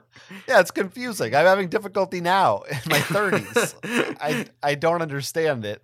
And I know we've talked about this before, and I don't think we have an answer of exactly what kind of fuel source these ships use. Yeah, I do not know. Because apparently this thing doesn't need to refuel, or at least it can survive for like at least 72 hours or something. It's just like hovering there for all this time. Or they can refuel it while it's in midair, maybe. Yeah, I guess they probably have transport ships. They have that giant transport ship. They must be able to do something. Yeah, that is true. Okay. There's just a lot to get into here. Yeah. So they're hiding under this table. There's basically an episode of Veep happening just in the midst of all this. We need to talk about the Slash shoe. Yeah.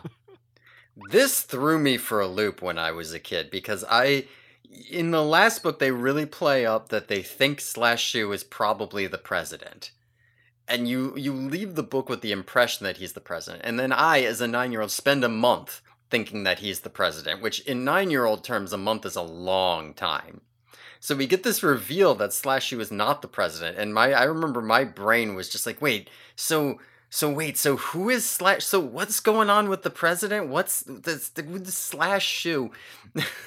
I remember having more trouble with fucking Slash Shoe than I had with this hologram setup somehow, because it was so ingrained in my brain, because I reread the book like 10 fucking times in the month I was waiting for this to come out. Yeah, I thought it was the president. Yeah, that was my impression. You brought that up at the end of last episode. You were talking about the Yeerk's plan and about Slash Shoe being the president, and I was like, well, that's not quite their plan, but I don't want to spoil it because I didn't know when I was a kid and it confused me, so you should have that experience too. And I guess, do we get into their plan now? Like what it actually is? Can we talk about that? Or is that Yeah. Mm-hmm. It's extremely complicated. It requires a sophisticated hologram, which they had to set up and make sure it wasn't discovered. Go through all this trouble. Why, when they took over the helicopters, why not? Okay, they wanted a Yeerk. Their real goal right now is to get a Yeerk pool in the White House, right? That's their goal. Yes, but also all these other countries as well. Right, but they got to start somewhere, right? So, but that's the explanation of why they didn't just infest them, is because it's too suspicious if they have to go off every 3 days or whatever. So, okay, fair enough. But it does seem convoluted when they had them all on this helicopter. I don't know. You could have just... Yeah, you could have... It feels like that would work for the president, but they would have to get the whole the ceremony is going to have every head of state walk past the pillar, so they get all of them. It does just seem like if they could grab a helicopter, why they should be able to grab everybody's helicopter.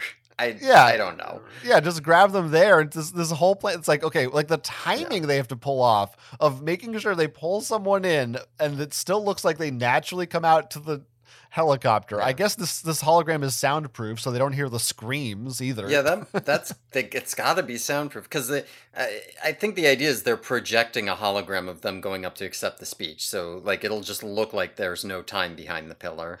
These holograms are really advanced. This is way better than Star Wars tech.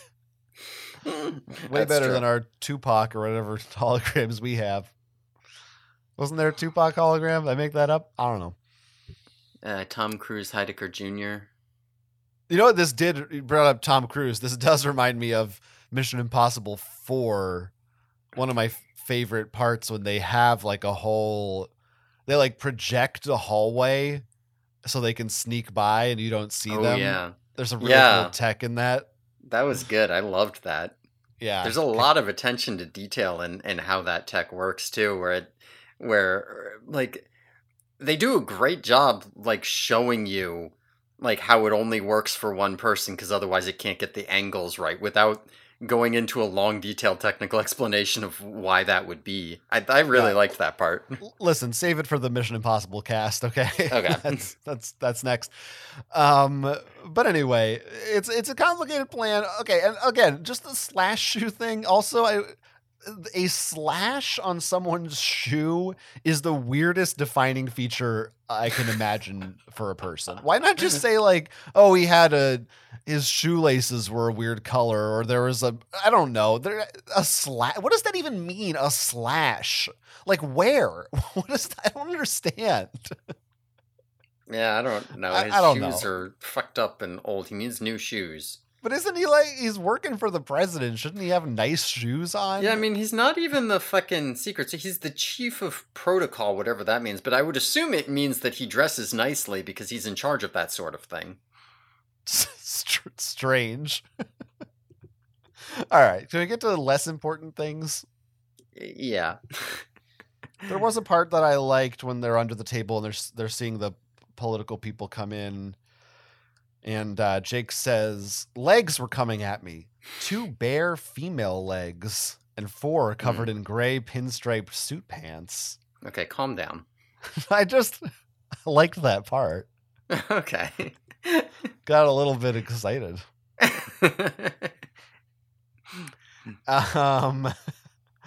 We get another section about them trying, a little mini recap of how we don't destroy Yerk pools because that's not cool.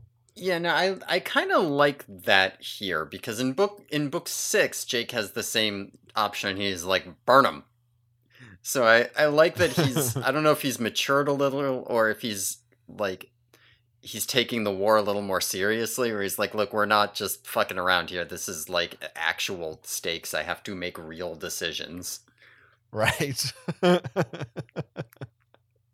Yeah, and it makes sense too. It's not just a moral decision. It is also logical because the Yeerks will find them out. So yeah, they're not here to destroy this Yeerk pool. They're here to stop this plan from going through. So they need them to think they haven't been here. Which feels like a very mature choice. And I do think this book demonstrates Jake being a pretty good leader by now. Yeah, he's at least we've been seeing that. Yeah, yeah. He may not always make the right decisions, but he is willing to make them, and that's I think the important thing. He doesn't fuck around. He's like, we got to do something, so I'm making up my mind, and we're going with it.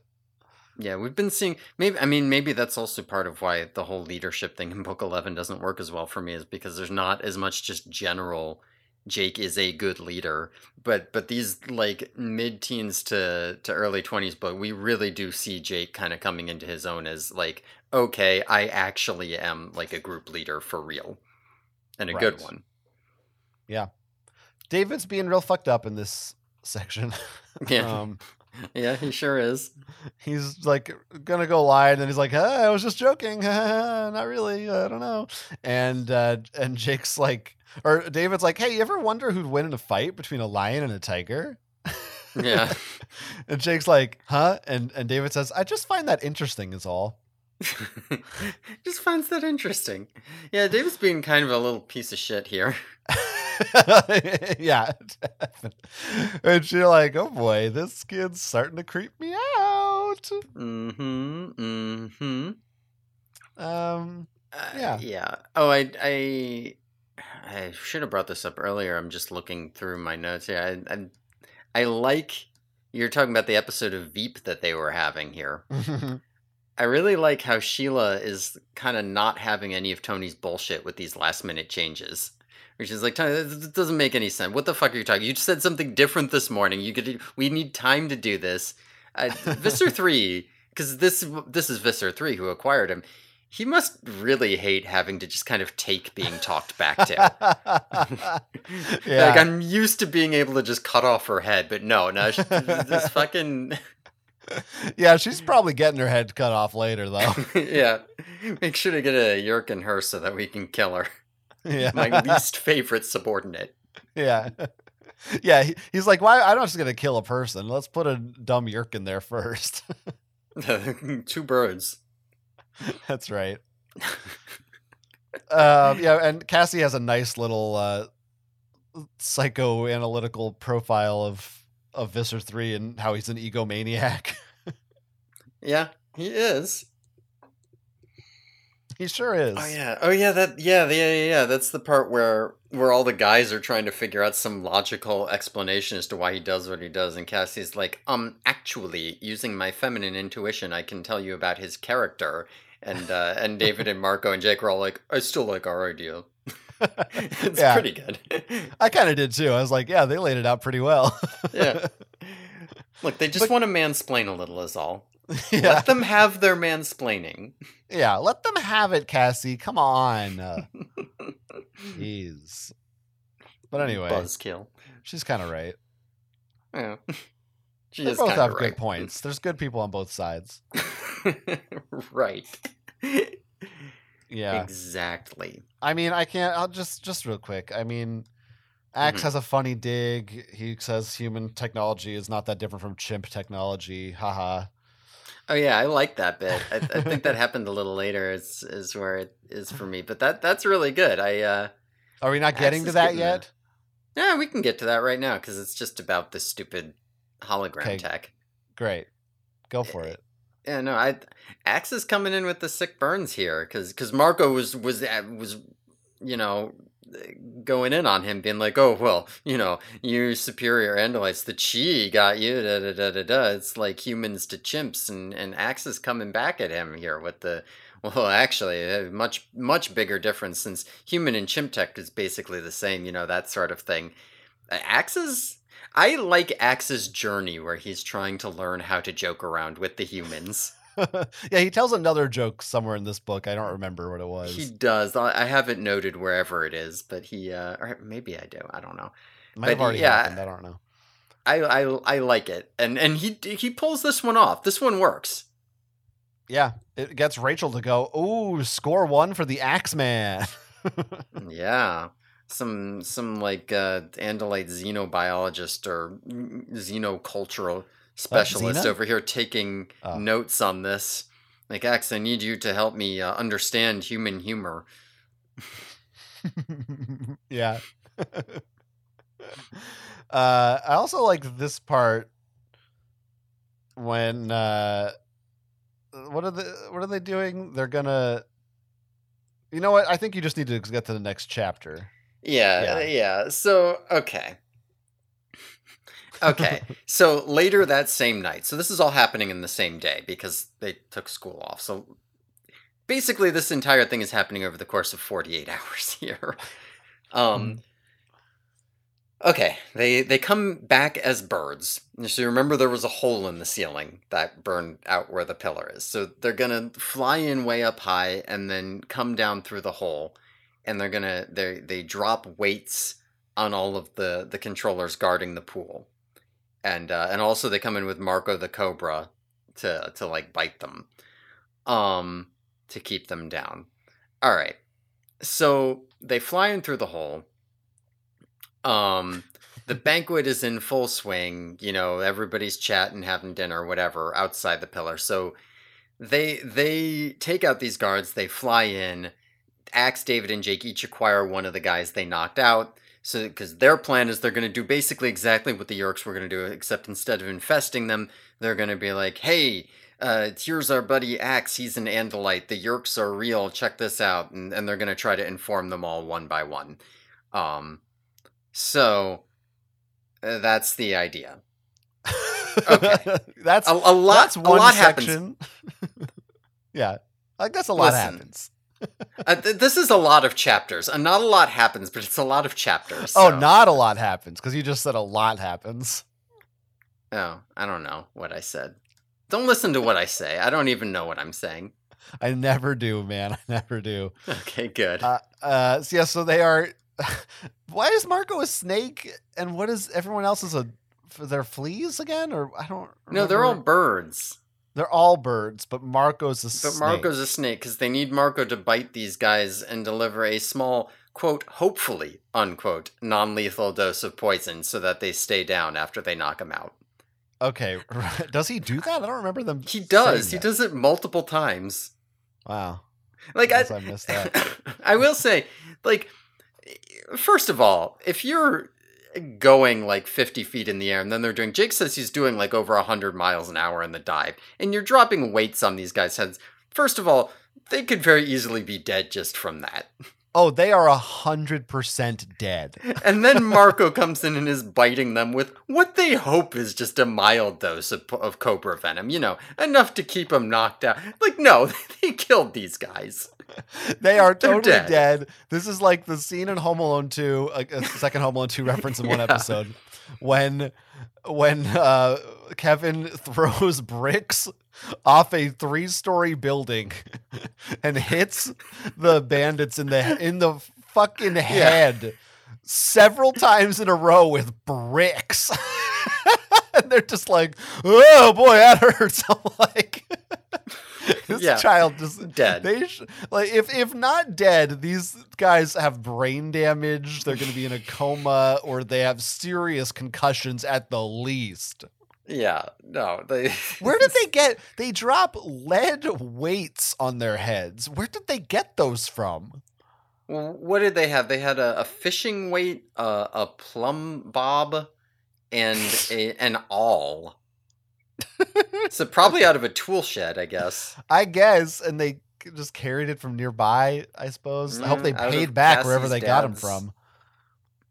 Yeah, maybe it's there. That seems like a long way. From your parents. Yeah, but they carried it. What is that, like 5 miles or something? They had to fly to get it. I don't know. They got weights. I mean, even on top of just an awl. If you got hit in the head with a fucking awl, that's literally just going straight into your skull. Yeah. Yeah, especially if their talons are out.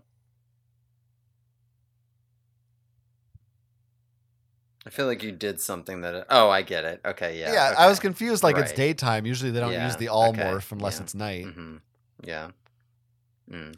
Or are you from part of the country where they say "oh" or instead of oil or whatever? Which part do they say "what Evelyn"? What, Evelyn? Whoa, I love that. We are like Marco and Tobias again. Yeah, it's true. No, I enjoyed this part here. I feel like maybe something was awakened in Marco when Rachel's carrying him as a snake, and he's talking about how insane the mission is, and Rachel says, "Marco, shut up or I'll squeeze harder." I just feel like maybe that did something for him. It could be. Could be. I think he liked that. This whole section is reminds me of the video game Hitman. It really feels like, I like that it's like an infiltration mission. They have to wear disguises and stuff. I mean, we didn't really get to that part yet, I guess, or right? They didn't. I mean, they morphed these guys. They did. Oh, they did. They put on their tuxes. Yeah. Which, and again, this is human morphs are okay now because this is end of the world shit. Yeah, no, they make a point. They're like, Cassie didn't even bother to object this time or whatever. I don't. Yeah, they're like, even Cassie let us do it because there just was no other way to do it. Yeah, this was the only way. But this plan is flippin' crazy. Yes, like this whole thing is just for them to pull this off hinges on about 1,000 things going exactly right. They have to get down there, successfully knock these guys out, get through the hole, not be seen. None of these guys can react or shoot at them or shout or contact anyone somehow. And they have to hope there's no surveillance also. No one's monitoring this little room. And then they have to stand there and get the people to come in at the exact right time and explain to each of them what Yeerks are or something, and then send them back out. Yeah, and something is occurring to me about this next section, which I will say when we get there. Now, okay. This plan makes nothing here. Yeah, no, where the last book was just chaos because too much shit was happening, and this one it's very convoluted instead. Like, there's just too many moving pieces. And the book, I feel like it just kind of goes, yeah. It works. It makes sense. We're moving on. It's fine. It'll make sense. Yeah, just keep going. Just keep going. There's more words. Just keep reading the words.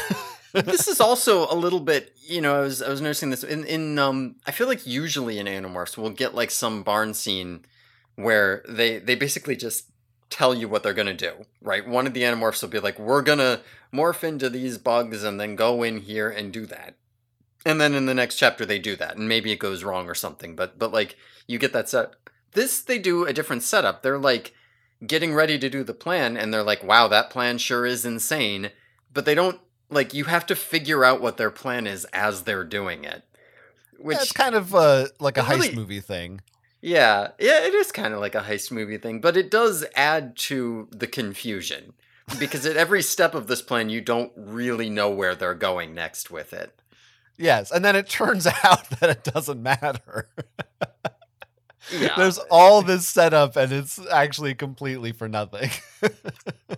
Yeah, no, like, just... Maybe maybe if you wrote it all out, it would just sound too crazy. So they're like, we better just not tell them. The Yeerks plan, though, is not less crazy. Yeah, no, it's not. It's not. So, like, I mean, I don't know. I think, can we get to it? So, okay. Let's just go over the whole next bit that happened. You know what? No. The world leaders, they start walking up. And they're walking, but like one by one, they're walking past the column. And Jake's like, oh shit, you know what? This is a trap. They were supposed to get grabbed battle morphs now. Except they were supposed to get grabbed by the guys in this pillar. So of course they're just walking past. Like, this didn't even occur to me until just now. like they're all like, this is suspicious. The Yeerks aren't grabbing any of these guys and pulling them into the pillar. It must be a trap. You knocked them out. Yeah, no, I was actually really confused. I did not understand how Jake figured out it was a trap.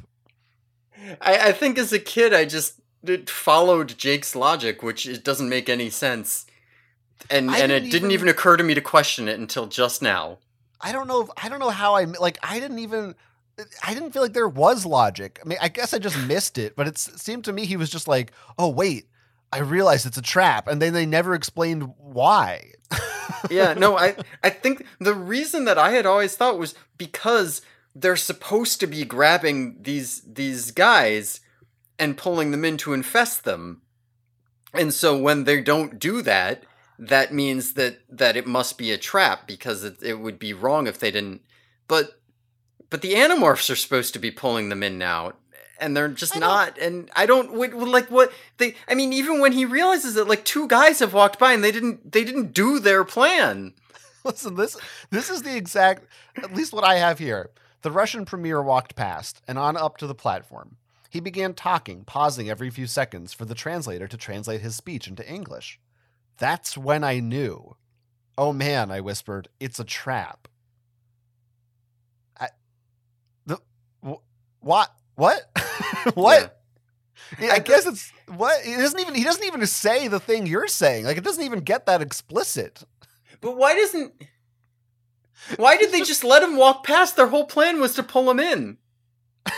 That's a great question. I feel like I've read this book for so long in my life, and I never question this. I'm having like a meltdown right now. I don't like this. Doesn't make it. There's nothing here.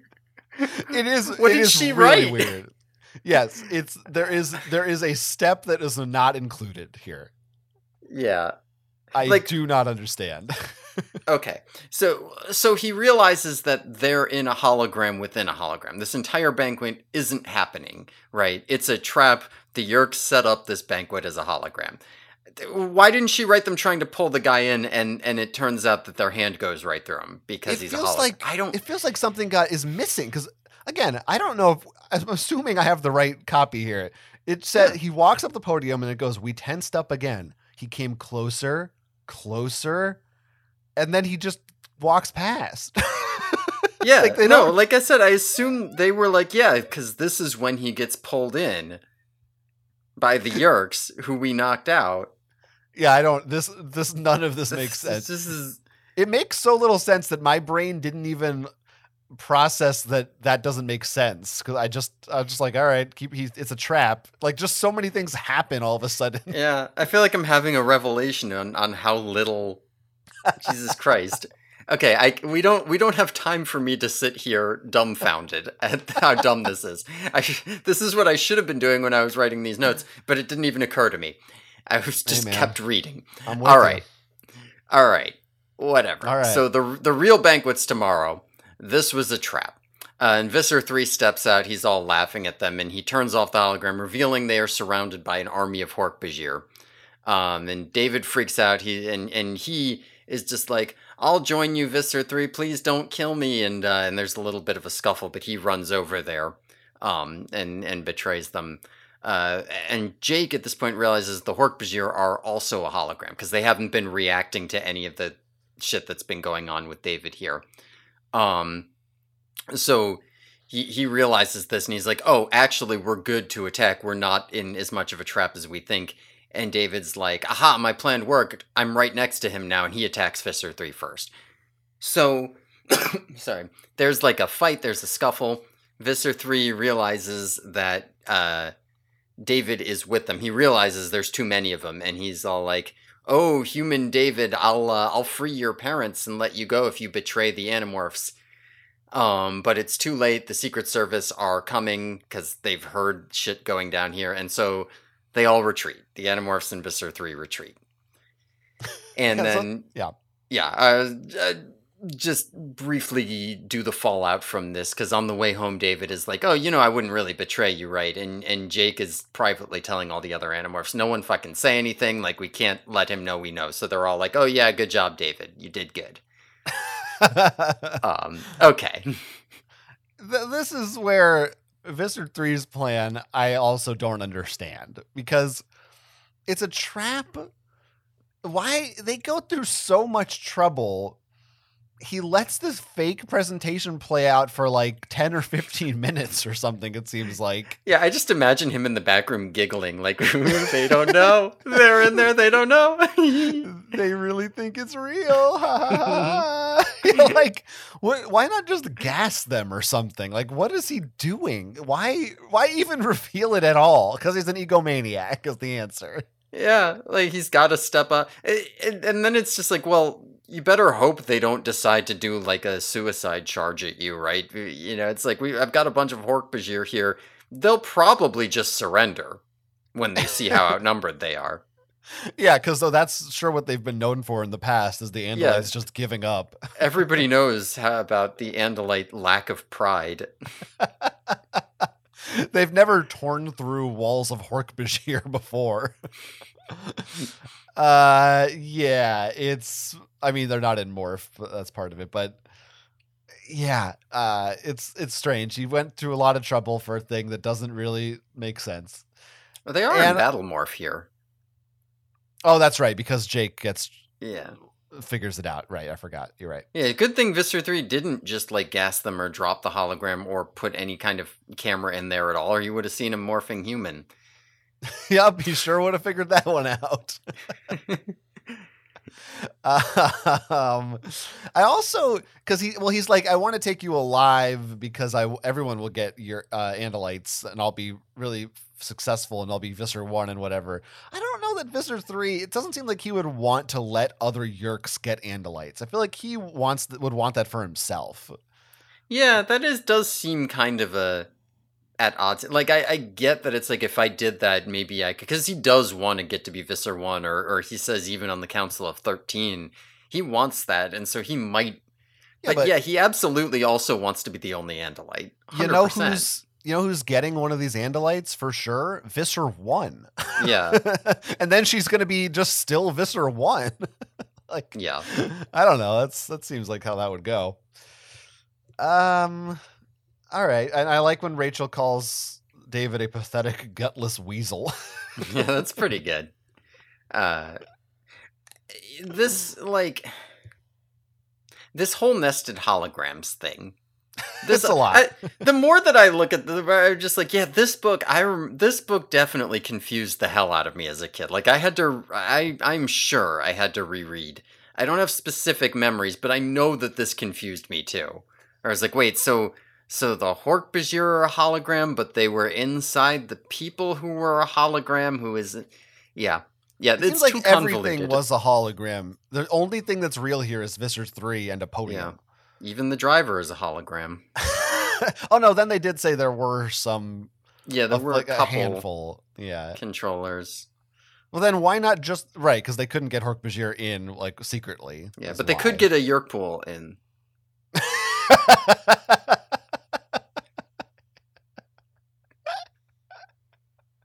Yeah. When Visser 3 is trying to convince David to turn, I love this line. He's like, just think of what you'll be losing out on. He says, you'll never go to one of your human entertainments. Mm-hmm, mm-hmm. I wouldn't want to give up my human entertainments. I do love my human entertainments. Yeah. Because, speaking of which, they mention here that part of the fallout for this happening is that because Marco stayed out like super late to do this mission without permission, he loses TV for a week, which is cruel and unusual. Like, Marco needs his TV, of all people. Yeah, he needs Letterman. Can't take TV from Marco. I agree. Who needs to smack some sense into his dad? Oh, we might. Oh yeah, no, didn't we find out? He referenced the show and they were like, "How does Axe know about that?" Well, what it was. Might, in the next Axe book, we might see some Axe and TV. Get yourself excited for that. I am excited. That's going on a note. Mm-hmm. Let's end the book. Yeah, let's. Oh, actually, I do need Visser 3 morphs. We have to say what his morph is. It's dark and large and has more arms than it should and has lizard skin. Okay. Yeah, I was honestly, it happened so fast. I was like, I wasn't even clear if he morphed or into what. Yeah, no, that's his morph here. They barely describe it. Yeah, that is the full description. Yeah. Okay. Okay, she's like, let's finish this. She's just like, I'm tired. I don't know what he fucking morphs into. Use your imagination. Now, sadly, this is the really interesting part of the book where it gets like good and there's some meat to really sink into. Yeah, so we're gonna rush through it. Let's just finish up. Okay.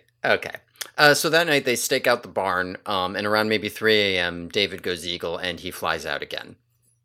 And they're like, all right, yeah, this guy's a fucking traitor.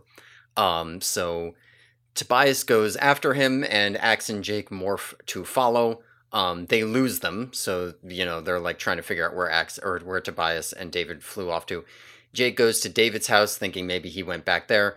And Axe is outside getting ready to morph because there's Hork-Bajir surveillance, and they're probably going to have company.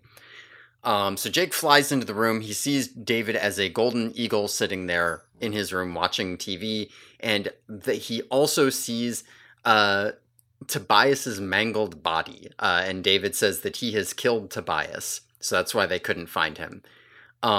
There's a confrontation. David attacks Jake too. They start fighting. Some Hork-Bajir break in. Axe shows up, but to rescue them, but they get separated from David. So Jake, knowing that David has gone like full blown traitor, there's this dead bird. He says he's killed Tobias. He says, "Axe, go get Rachel. We need backup." And Jake goes after David himself. He meets him on the roof of the mall. They go lion and tiger, and they have a fight, like David sort of said earlier, foreshadowed. And Chekhov's lion versus tiger. That's right, Chekhov's lion versus tiger. And as they're fighting, David gets in a shot on Jake's neck, and he falls through a skylight, and we close out the book on Jake slipping into unconsciousness as he bleeds out. All right, so David's stuff is coming to a head here. Yes, we finally get the reveal that David is a full-blown sociopath. Yes. Yeah, and that really, like, this is really where it comes, because it, like, even, I understand saying, like, listen, I have to get out of here, they're coming to stop me, I fought him, and I, like, legit, I had to fight and kill one of them. I could see writing a story where you put a reasonable character where David is, and he does this same sequence of actions. The problem is that he does end up just being like, I killed him, it was just a bird, like, fuck off, I don't care. And it's very clear that he has like a complete emotional disconnect from this, which is definitely a good choice, because if you don't write it this way, then the Animorphs are 100% the bad guys. Yeah, I like it. It'd just be like, please just let me go live my life. I don't want to kill you. Like, if you do it that way, then David is kind of the hero here. Yeah, it almost, I think a longer book, maybe. Mm-hmm. I mean, I feel like so far, not having read the third one, I feel like all three of these books should have been like Chronicles length books. This could have been like truly great books, I think, if you just gave them much more room to breathe. But, and maybe in that, what they could have or should have done is almost drive him to this more. As opposed to him just like, he's got to have a little bit of it in him to begin with. But you know, you're like saying I have a little bit in me. Is that what you're? Yeah, that is what I'm saying. Okay. Like he's got it, like being given this power is what's bringing this out of him. Whereas maybe without the power, he's sort of, it's like when you give, you know, when a kid's getting bullied and then like they become the bully. I don't know. Yeah. No, like I said, I think I think the issue with doing it that way is like the Animorphs are in a pretty dark place if that's what they're doing. Like if you just have the Animorphs come in and say like, you fight for us now, you're our soldier now, and if you try to leave, we'll fucking kill you. Like, they really, like, that's really dark even for them. Like, the series gets dark, but, like, that would need to be, like, a conclusion to the series. Like, some kind of, like, fallen... You can't put that at book 20 out of 50 and then just keep going for 30 more books.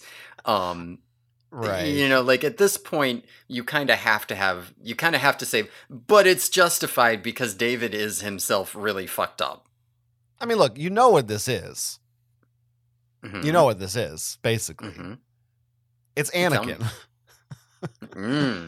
He's Anakin, and I mean that's how you do it. Not that those movies are good, but he's turned to the dark side. He's been corrupted by power. Now, unfortunately, they don't have he needed a Padme. He should have a thing that makes him snap, and he doesn't Jar Jar. really have that.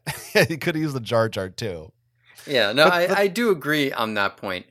Like, what would you think about if, you know, if instead of doing like a trilogy around this David story, if David had just been here for like 10 books or something like that, or a dozen books, and they'd slowly built it up, and they'd actually written like a David book?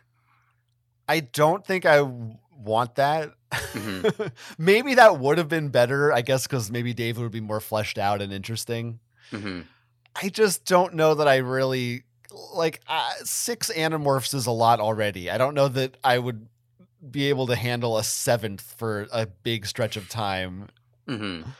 maybe like if he had been introduced as a side character earlier and then he somehow found the cube. If this was Melissa. Right. Or one of those people. Yes. Then Juan, Terry. Something like that could have been good, but I don't need this.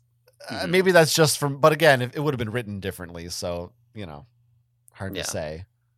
But I think that's not a bad idea. Yeah, I think that's reasonable. This is what you're saying about time to breathe. I think one of the things, when you look back on the David trilogy as an adult, it is kind of like they do a bunch of crazy stuff with the retreat and the Marriott, but like really the David stuff's the interesting part. They get David, they meet him, they introduce him, they teach him the stuff, and then he betrays them. These last couple chapters here are far more memorable than the rest of the book, in terms of like what's gonna draw you fondly back to this series. So like maybe you can do it here if you just shorten the chaotic, insane Marriott scenes and then increase the time you spend on David the character. And that's what I feel like, again, if this book was just twice as long, you could make that. I mean, that stuff is really interesting. Like government infiltration is cool shit. It's just so much happening. Like I want it to be stretched out. I want the Tom Clancy thing going on with the David thing. I do want it. It's just too much to squeeze into this short of a book. Yeah, I feel that. But I liked it a lot more in this book than it felt a lot better than the first one. It did. Yes, it did. It, like I said, it's much more convoluted here. It's much harder to keep track of all the pieces, but it's also like once you do, it's all like things do happen at a rate and not just like 10 things happened in a single sentence kind of thing. Yeah. And I mean, the very end, did we end this book thinking Tobias might be dead? I mean, I don't remember sort if they of. say It depends on how gullible you are. Right. Well, that's what I'm just saying strictly from the reading of the book. From the reading of the book, yeah, they think he's dead. Like just straight up, they think he's dead at the end. I was like, I gasped. I mean, even if he's not dead, just the fact that he just was like, yeah, I fucking murdered him. Like he just goes for it. Yeah, no, Visser 3 never did that shit. There is a dead red-tailed hawk just sitting there, and Jake's like, "What have you done?" David's like, "Oh, I killed him." Like, what do you think I did? Yeah, it's that whole encounter is very tense and good, and then I mean the lion versus tiger, it's badass. It is badass. I think all the kids did. Who doesn't want to see the lion versus the tiger? And the fact that honestly it holds more weight than most, if not all, of the Visser 3 encounters. Yes, like 100%. 100%. Feels much more important. The stakes seem higher, and the fact that it's these two people know what's up. They're not in the dark about anything. Yeah, it's and none of them are just like, "I'll get you, you Andalite bandit." Like both of them have very clearly defined, like interesting intertwined motivations. It's good. Yes. To kind of wrap up my thoughts here. Yeah. I'm assuming that after this third book, I don't know, and we'll see. I don't know. You don't have to say. That I don't know what's going to happen because I'm guessing David's not going to be around anymore, but I'm like, they're not going to kill him, right? But I don't, so I don't know. But I would like, I don't know that I would have wanted more David before this, but I definitely want more David after this. Like I hope he sticks around in some capacity just because the concept of this kind of rivalry of like an ex-Animorph or a vigilante Animorph kind of, he's kind of like the Venom to Spider-Man or something, I just think there's so much you can explore with that relationship. And yeah, I don't know. I'm hoping book 3 does it really well, or maybe he somehow, or he's like, I don't know, he's like the Hannibal Lecter. They got to keep him locked up. I don't know what you do. I don't know how you solve this problem, honestly, from a storytelling perspective or from the perspective of like Kay Applegate writing a kid's book. I don't know how they wrap this up. Yeah. Well, I'm very excited for your reaction since I do know how they wrap all this up. Yeah. I do know what happens here. Yeah, no, exciting, and I will be looking back at your words here and assessing them in the context of the future. We'll find out. I have ideas here. Not much longer. Now, I'm gonna highlight a line because it's important at the start of the next book, which is a Rachel book. And I didn't mind doing this after your wrap up because this is going to be the conclusion here, since it leads in. So when Jake tells Axe to go get Rachel for backup, he says, "I think Tobias is dead. I think David killed him." And Axe says, "That would be a most terrible thing." And Jake says, "Yeah, get Rachel. If David's killed Tobias, we may have to do a terrible thing too. Get Rachel." So, yeah, this is Rachel's job. This is Rachel's job. So just keep that, because that line is thematically important and will be immediately referenced at the very beginning of the next book. Whatever you do, don't get Cassie. Yeah, exactly. Yeah, Rachel is for the hardcore shit. Yeah, this shit's hype, man. The shit is hitting the fan. It is going off. This shit is going down. I feel like, more to your point, and also to my point from earlier, 2 points. If this were an HBO series, I was going to say if this were a TV show, but I know it was one. If this were like a good TV show, like a real TV show, like the David arc would definitely have to be a season. This isn't 3 episodes. Like if you were doing this in a modern television format, you have to have David for the whole season, I think, to really have this have an impact. Yeah, I mean, the problem is the events of this book take place over, this whole trilogy is like, so far it's been 48 hours in 2 books. I guess, yeah, I think you would one do of the issues. What you said. I think you would write him into the show for earlier missions. Yeah. I think that was spot on, which for some reason I think I would like better on a show than having to read him in these books. I just don't feel like getting into his perspective. I don't care. Okay. Listen, just remember, listeners, if it weren't for you, this would have been over 10 minutes ago. But we do have to do pop culture quickly. Of course, this all takes place at the Marriott Resort. Now, probably not a direct reference, but Marco does say "insane in the membrane." It did make me think of that song. It probably is. Maybe is. I don't know if that's just a phrase. They did steal a T-shirt that has a Grateful Dead logo on it for David. I think K-Op gets a bit of a deadhead. Probably, yeah. She mentioned that age. There was a deadhead at the concert they went to that had seemingly every type of concert at it. Marco says, "Can Michael Jordan hit a 3-pointer?" They have security at the Marriott that looks like it would make Fort Knox look like a Walmart during a clearance sale. Marco sings, "Off we go into the wild blue yonder, flying high into the sun." Can I interject on this one? I used to get that song stuck in my head as a kid because of this part. Because I was like, I don't know the fucking Air Force song, so I had to look up how to sing it, and then for years it would occasionally pop into my head, just that's the song Marco sings. You would get along with my dad because my dad is old and he stopped listening to music in the 60s. And there's 3 songs that for my entire life he would just he would start to whistle or hum, and this is one of them. So, yeah. And Marco, by the way, says this is from some old movie on the Movie Channel about Air Force pilots, and Movie Channel is capitalized. The Movie Channel. Yeah, this isn't whatever it was, Turner Classic Movies or whatever the fuck. This is the Movie Channel. Damn right. When they're seagulls, they go, "Hey, whoa, Pizza Hut." They get there, and as you said, they say it looks like Men in Black around here. Timely reference, because Men in Black was just a year before this book. Now, actually, should point out, he says it looks like Men in Black 2. Wait, what? No, he doesn't. He does. He says Men in Black 2. He does? Yeah.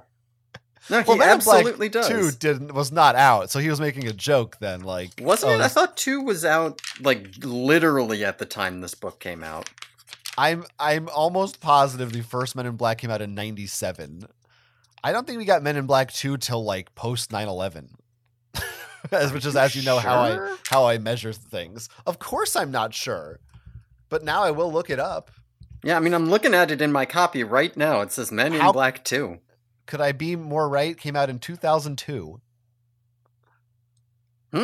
Well, then I guess he's just like, this is the sequel. It's the number 2. It's not the numeral. This is like if they were on a sinking boat and he was like, whoa, it's Titanic 2 in here, I think. I just assumed it had come out already, but I guess not. No, man. No, Men in Black is like hot right now. Like that is. I guess that's true. Fresh. Yeah. Yeah, that's right. Okay. Well, he says Men in Black 2. That's weird. Yeah, I didn't. That is weird. Okay.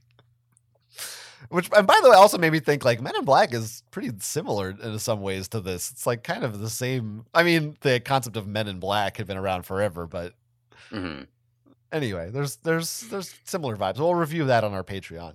Aliens, for example. Right. In fact, there's aliens. This is not the first time we mentioned Men in Black in this podcast. Someone says, "Oh, the evil rays feels like a full body dentist visit without Novocaine." Again, Novocaine. Yeah.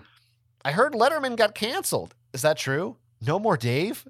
Of course Letterman wasn't canceled. That was just their little secret signal on the phone. But they also are Dave heads. Marco's converted them. They're flying around. They see Taco Bell, Mickey D's, and a Holiday Inn. They say maybe he had a craving for a Big Mac. Could go for a Big Mac. The rest of us more fleas and climb on board like we're flying Delta. Oh, yeah? Cassie's towering above me like the World Trade Center. Uh-oh. Yeah, hope she doesn't fall on him. Uh-oh. Uh-oh. This part confused me. They're bugs right now, and he says like he was a Piper Cub, which is like a kind of plane, and I was an F. He says like I'm an F something. F-16. F-16. Yeah. I don't know what I had to look that up. I don't know what a Piper Cub is. I had to look it up too. But Jake, see, this is what I'm saying. Jake's a military history guy now. I guess he knows what a Piper Cub is. I guess. He goes to the library and reads about that shit. We're the ones sitting here while you go zipping around playing Top Gun, says Marco. Little did they know that would come back again years later. Cassie directly references a thing and says, did anyone ever read the Miss Spider books? Miss Spider's Tea Party, Miss Spider's New Car. This could be Miss Spider Goes Flying. Cassie's kind of a nerd. Did you ever read the Miss Spider books? I didn't. I don't know if I read them, but I definitely remember the cover art. Like I vividly remember those books existing. Oh yeah, I remember that cover art. It was pretty good, pretty memorable style. I wonder if Kay Applegate was maybe friends with the author or something. Oh, it could be. That seems like maybe Miles or Coleman wrote it. Oh, maybe. Yeah, you should look up Miss Spider. Yeah, I'm not okay, me either. And it ended up being like a Three Stooges movie, they say, which is what I said about the last book. So at least we're getting self-aware. This one was weird. I think this is one of the like Secret Service guys is talking to a reporter. This was the bellhop. I know who you're talking to. Oh, no, this is like the bellhop guy was talking to some, I guess, a reporter who was coming into the resort. Yeah, I was confused. I thought maybe it was Marco at first, but it's Bellman. Says, you know who else is hot? Bobby Batista. She's CNN. So I Googled this because I was like, is this a real person? There's a whole series of these you skipped. There is? He has a whole conversation. With pop culture references? He's like, so you work for CBS News, huh? Yep. You know Cokie Roberts? I guess that's how you pronounce it. She's at ABC. Oh yeah, so do you know her? Nope, but I know Dan Rather. But that Cokie though, she's hot. I mean, for a news person and all, she's hot. And then later on, he says, you know who else is hot? Bobby Batista. You know her? And she's CNN. I swear, I don't know. It's like a whole shtick. I either blacked out or I swear that's not in my version of the book. That's a whole shtick. I'm going to blame the transcribers of my ebook because I swear to you I did not read any of that. It's really good. If it's in there, then I don't know what happened. I fell asleep or had a stroke. You're just gonna sit around and try to talk at this news person about all the newscasters he wants to bang who don't even work at his company. Yeah, I mean, I love this, and I really am upset that I didn't read that or I forgot it. Yeah, that's too bad. But I did look up Bobby Batista. She's not that hot. They mentioned the Marine. Yeah, same. I looked both of them up. I was like, I don't know. Maybe for a news person. Right. You know, Slim Pickens back in the 90s. They didn't have a lot on TV back then. They mentioned the Marine one. I'm still counting it as a reference. They say the place was lit up like a Monday Night Football game. It is capitalized, so Monday Night Football. This part I thought was strange. Jake sees a brown UPS truck and says, I'd never seen a UPS truck parked on the street before. You haven't? Well, just like all night, maybe? I guess. I mean, you're right. Like, they're parked on the street all the time, but... It's very weird. And then finally, of course, this big lion-tiger fight is on the roof of the mall, which makes it even cooler. Mm-hmm. And he sees the Walden books and the Baby Gap beside it. Walden! That's where I would have bought this book. It was at Walden. Wow. And don't they go crashing through the skylight at the end? They do, yeah. Yeah, that's pretty crazy. But that's my mall. I went to the mall to Walden Books to buy this, and they saw Walden Books in the mall too. Yeah, that's pretty cool. I'm sure that excited 9-year-old me a lot. Yeah, I was more about that part with the bare legs. We're not talking about Rachel here. We're not talking about Rachel's new fashion, yeah. No. Jake might be, but that's his problem. Right. Okay. Thanks for listening. If you want to make our show even longer, you can send us an email just like Spam Viking and Nick by emailing us, theyerkyboys@gmail.com. I don't care if it's about a recent book we discussed or the first book. Any question or comment you have, you want to hear us discuss Animorphs-wise, write it in. And you can find me at my website, jonathanestis.com, where I have other podcasts and cool stuff that you might like, including I just wrote some newsletters about some Batman board games. Sounds really cool. And hold on, tease. Whoa. I'm working on, it might be out by the time on my YouTube channel. I'm working on a little something about the Insidious franchise. Whoa. That's a tease for me. So if you like listening to me talk about dumb shit, check it out. All right. Thanks everyone for listening. Tune in. No, you're not fucking anywhere. Don't find me. Well, soon you'll be on Blue Sky. I'm going to set that up for you. Okay. Soon I will be on Blue Sky, and you'll be able to find me there under some iteration of Dog Times McGee or something like that. Yeah. Yeah. But thanks for listening. Tune in next time when we'll be talking about Book 22, The Solution, in which Rachel turns into a rat on the Yerky Boys.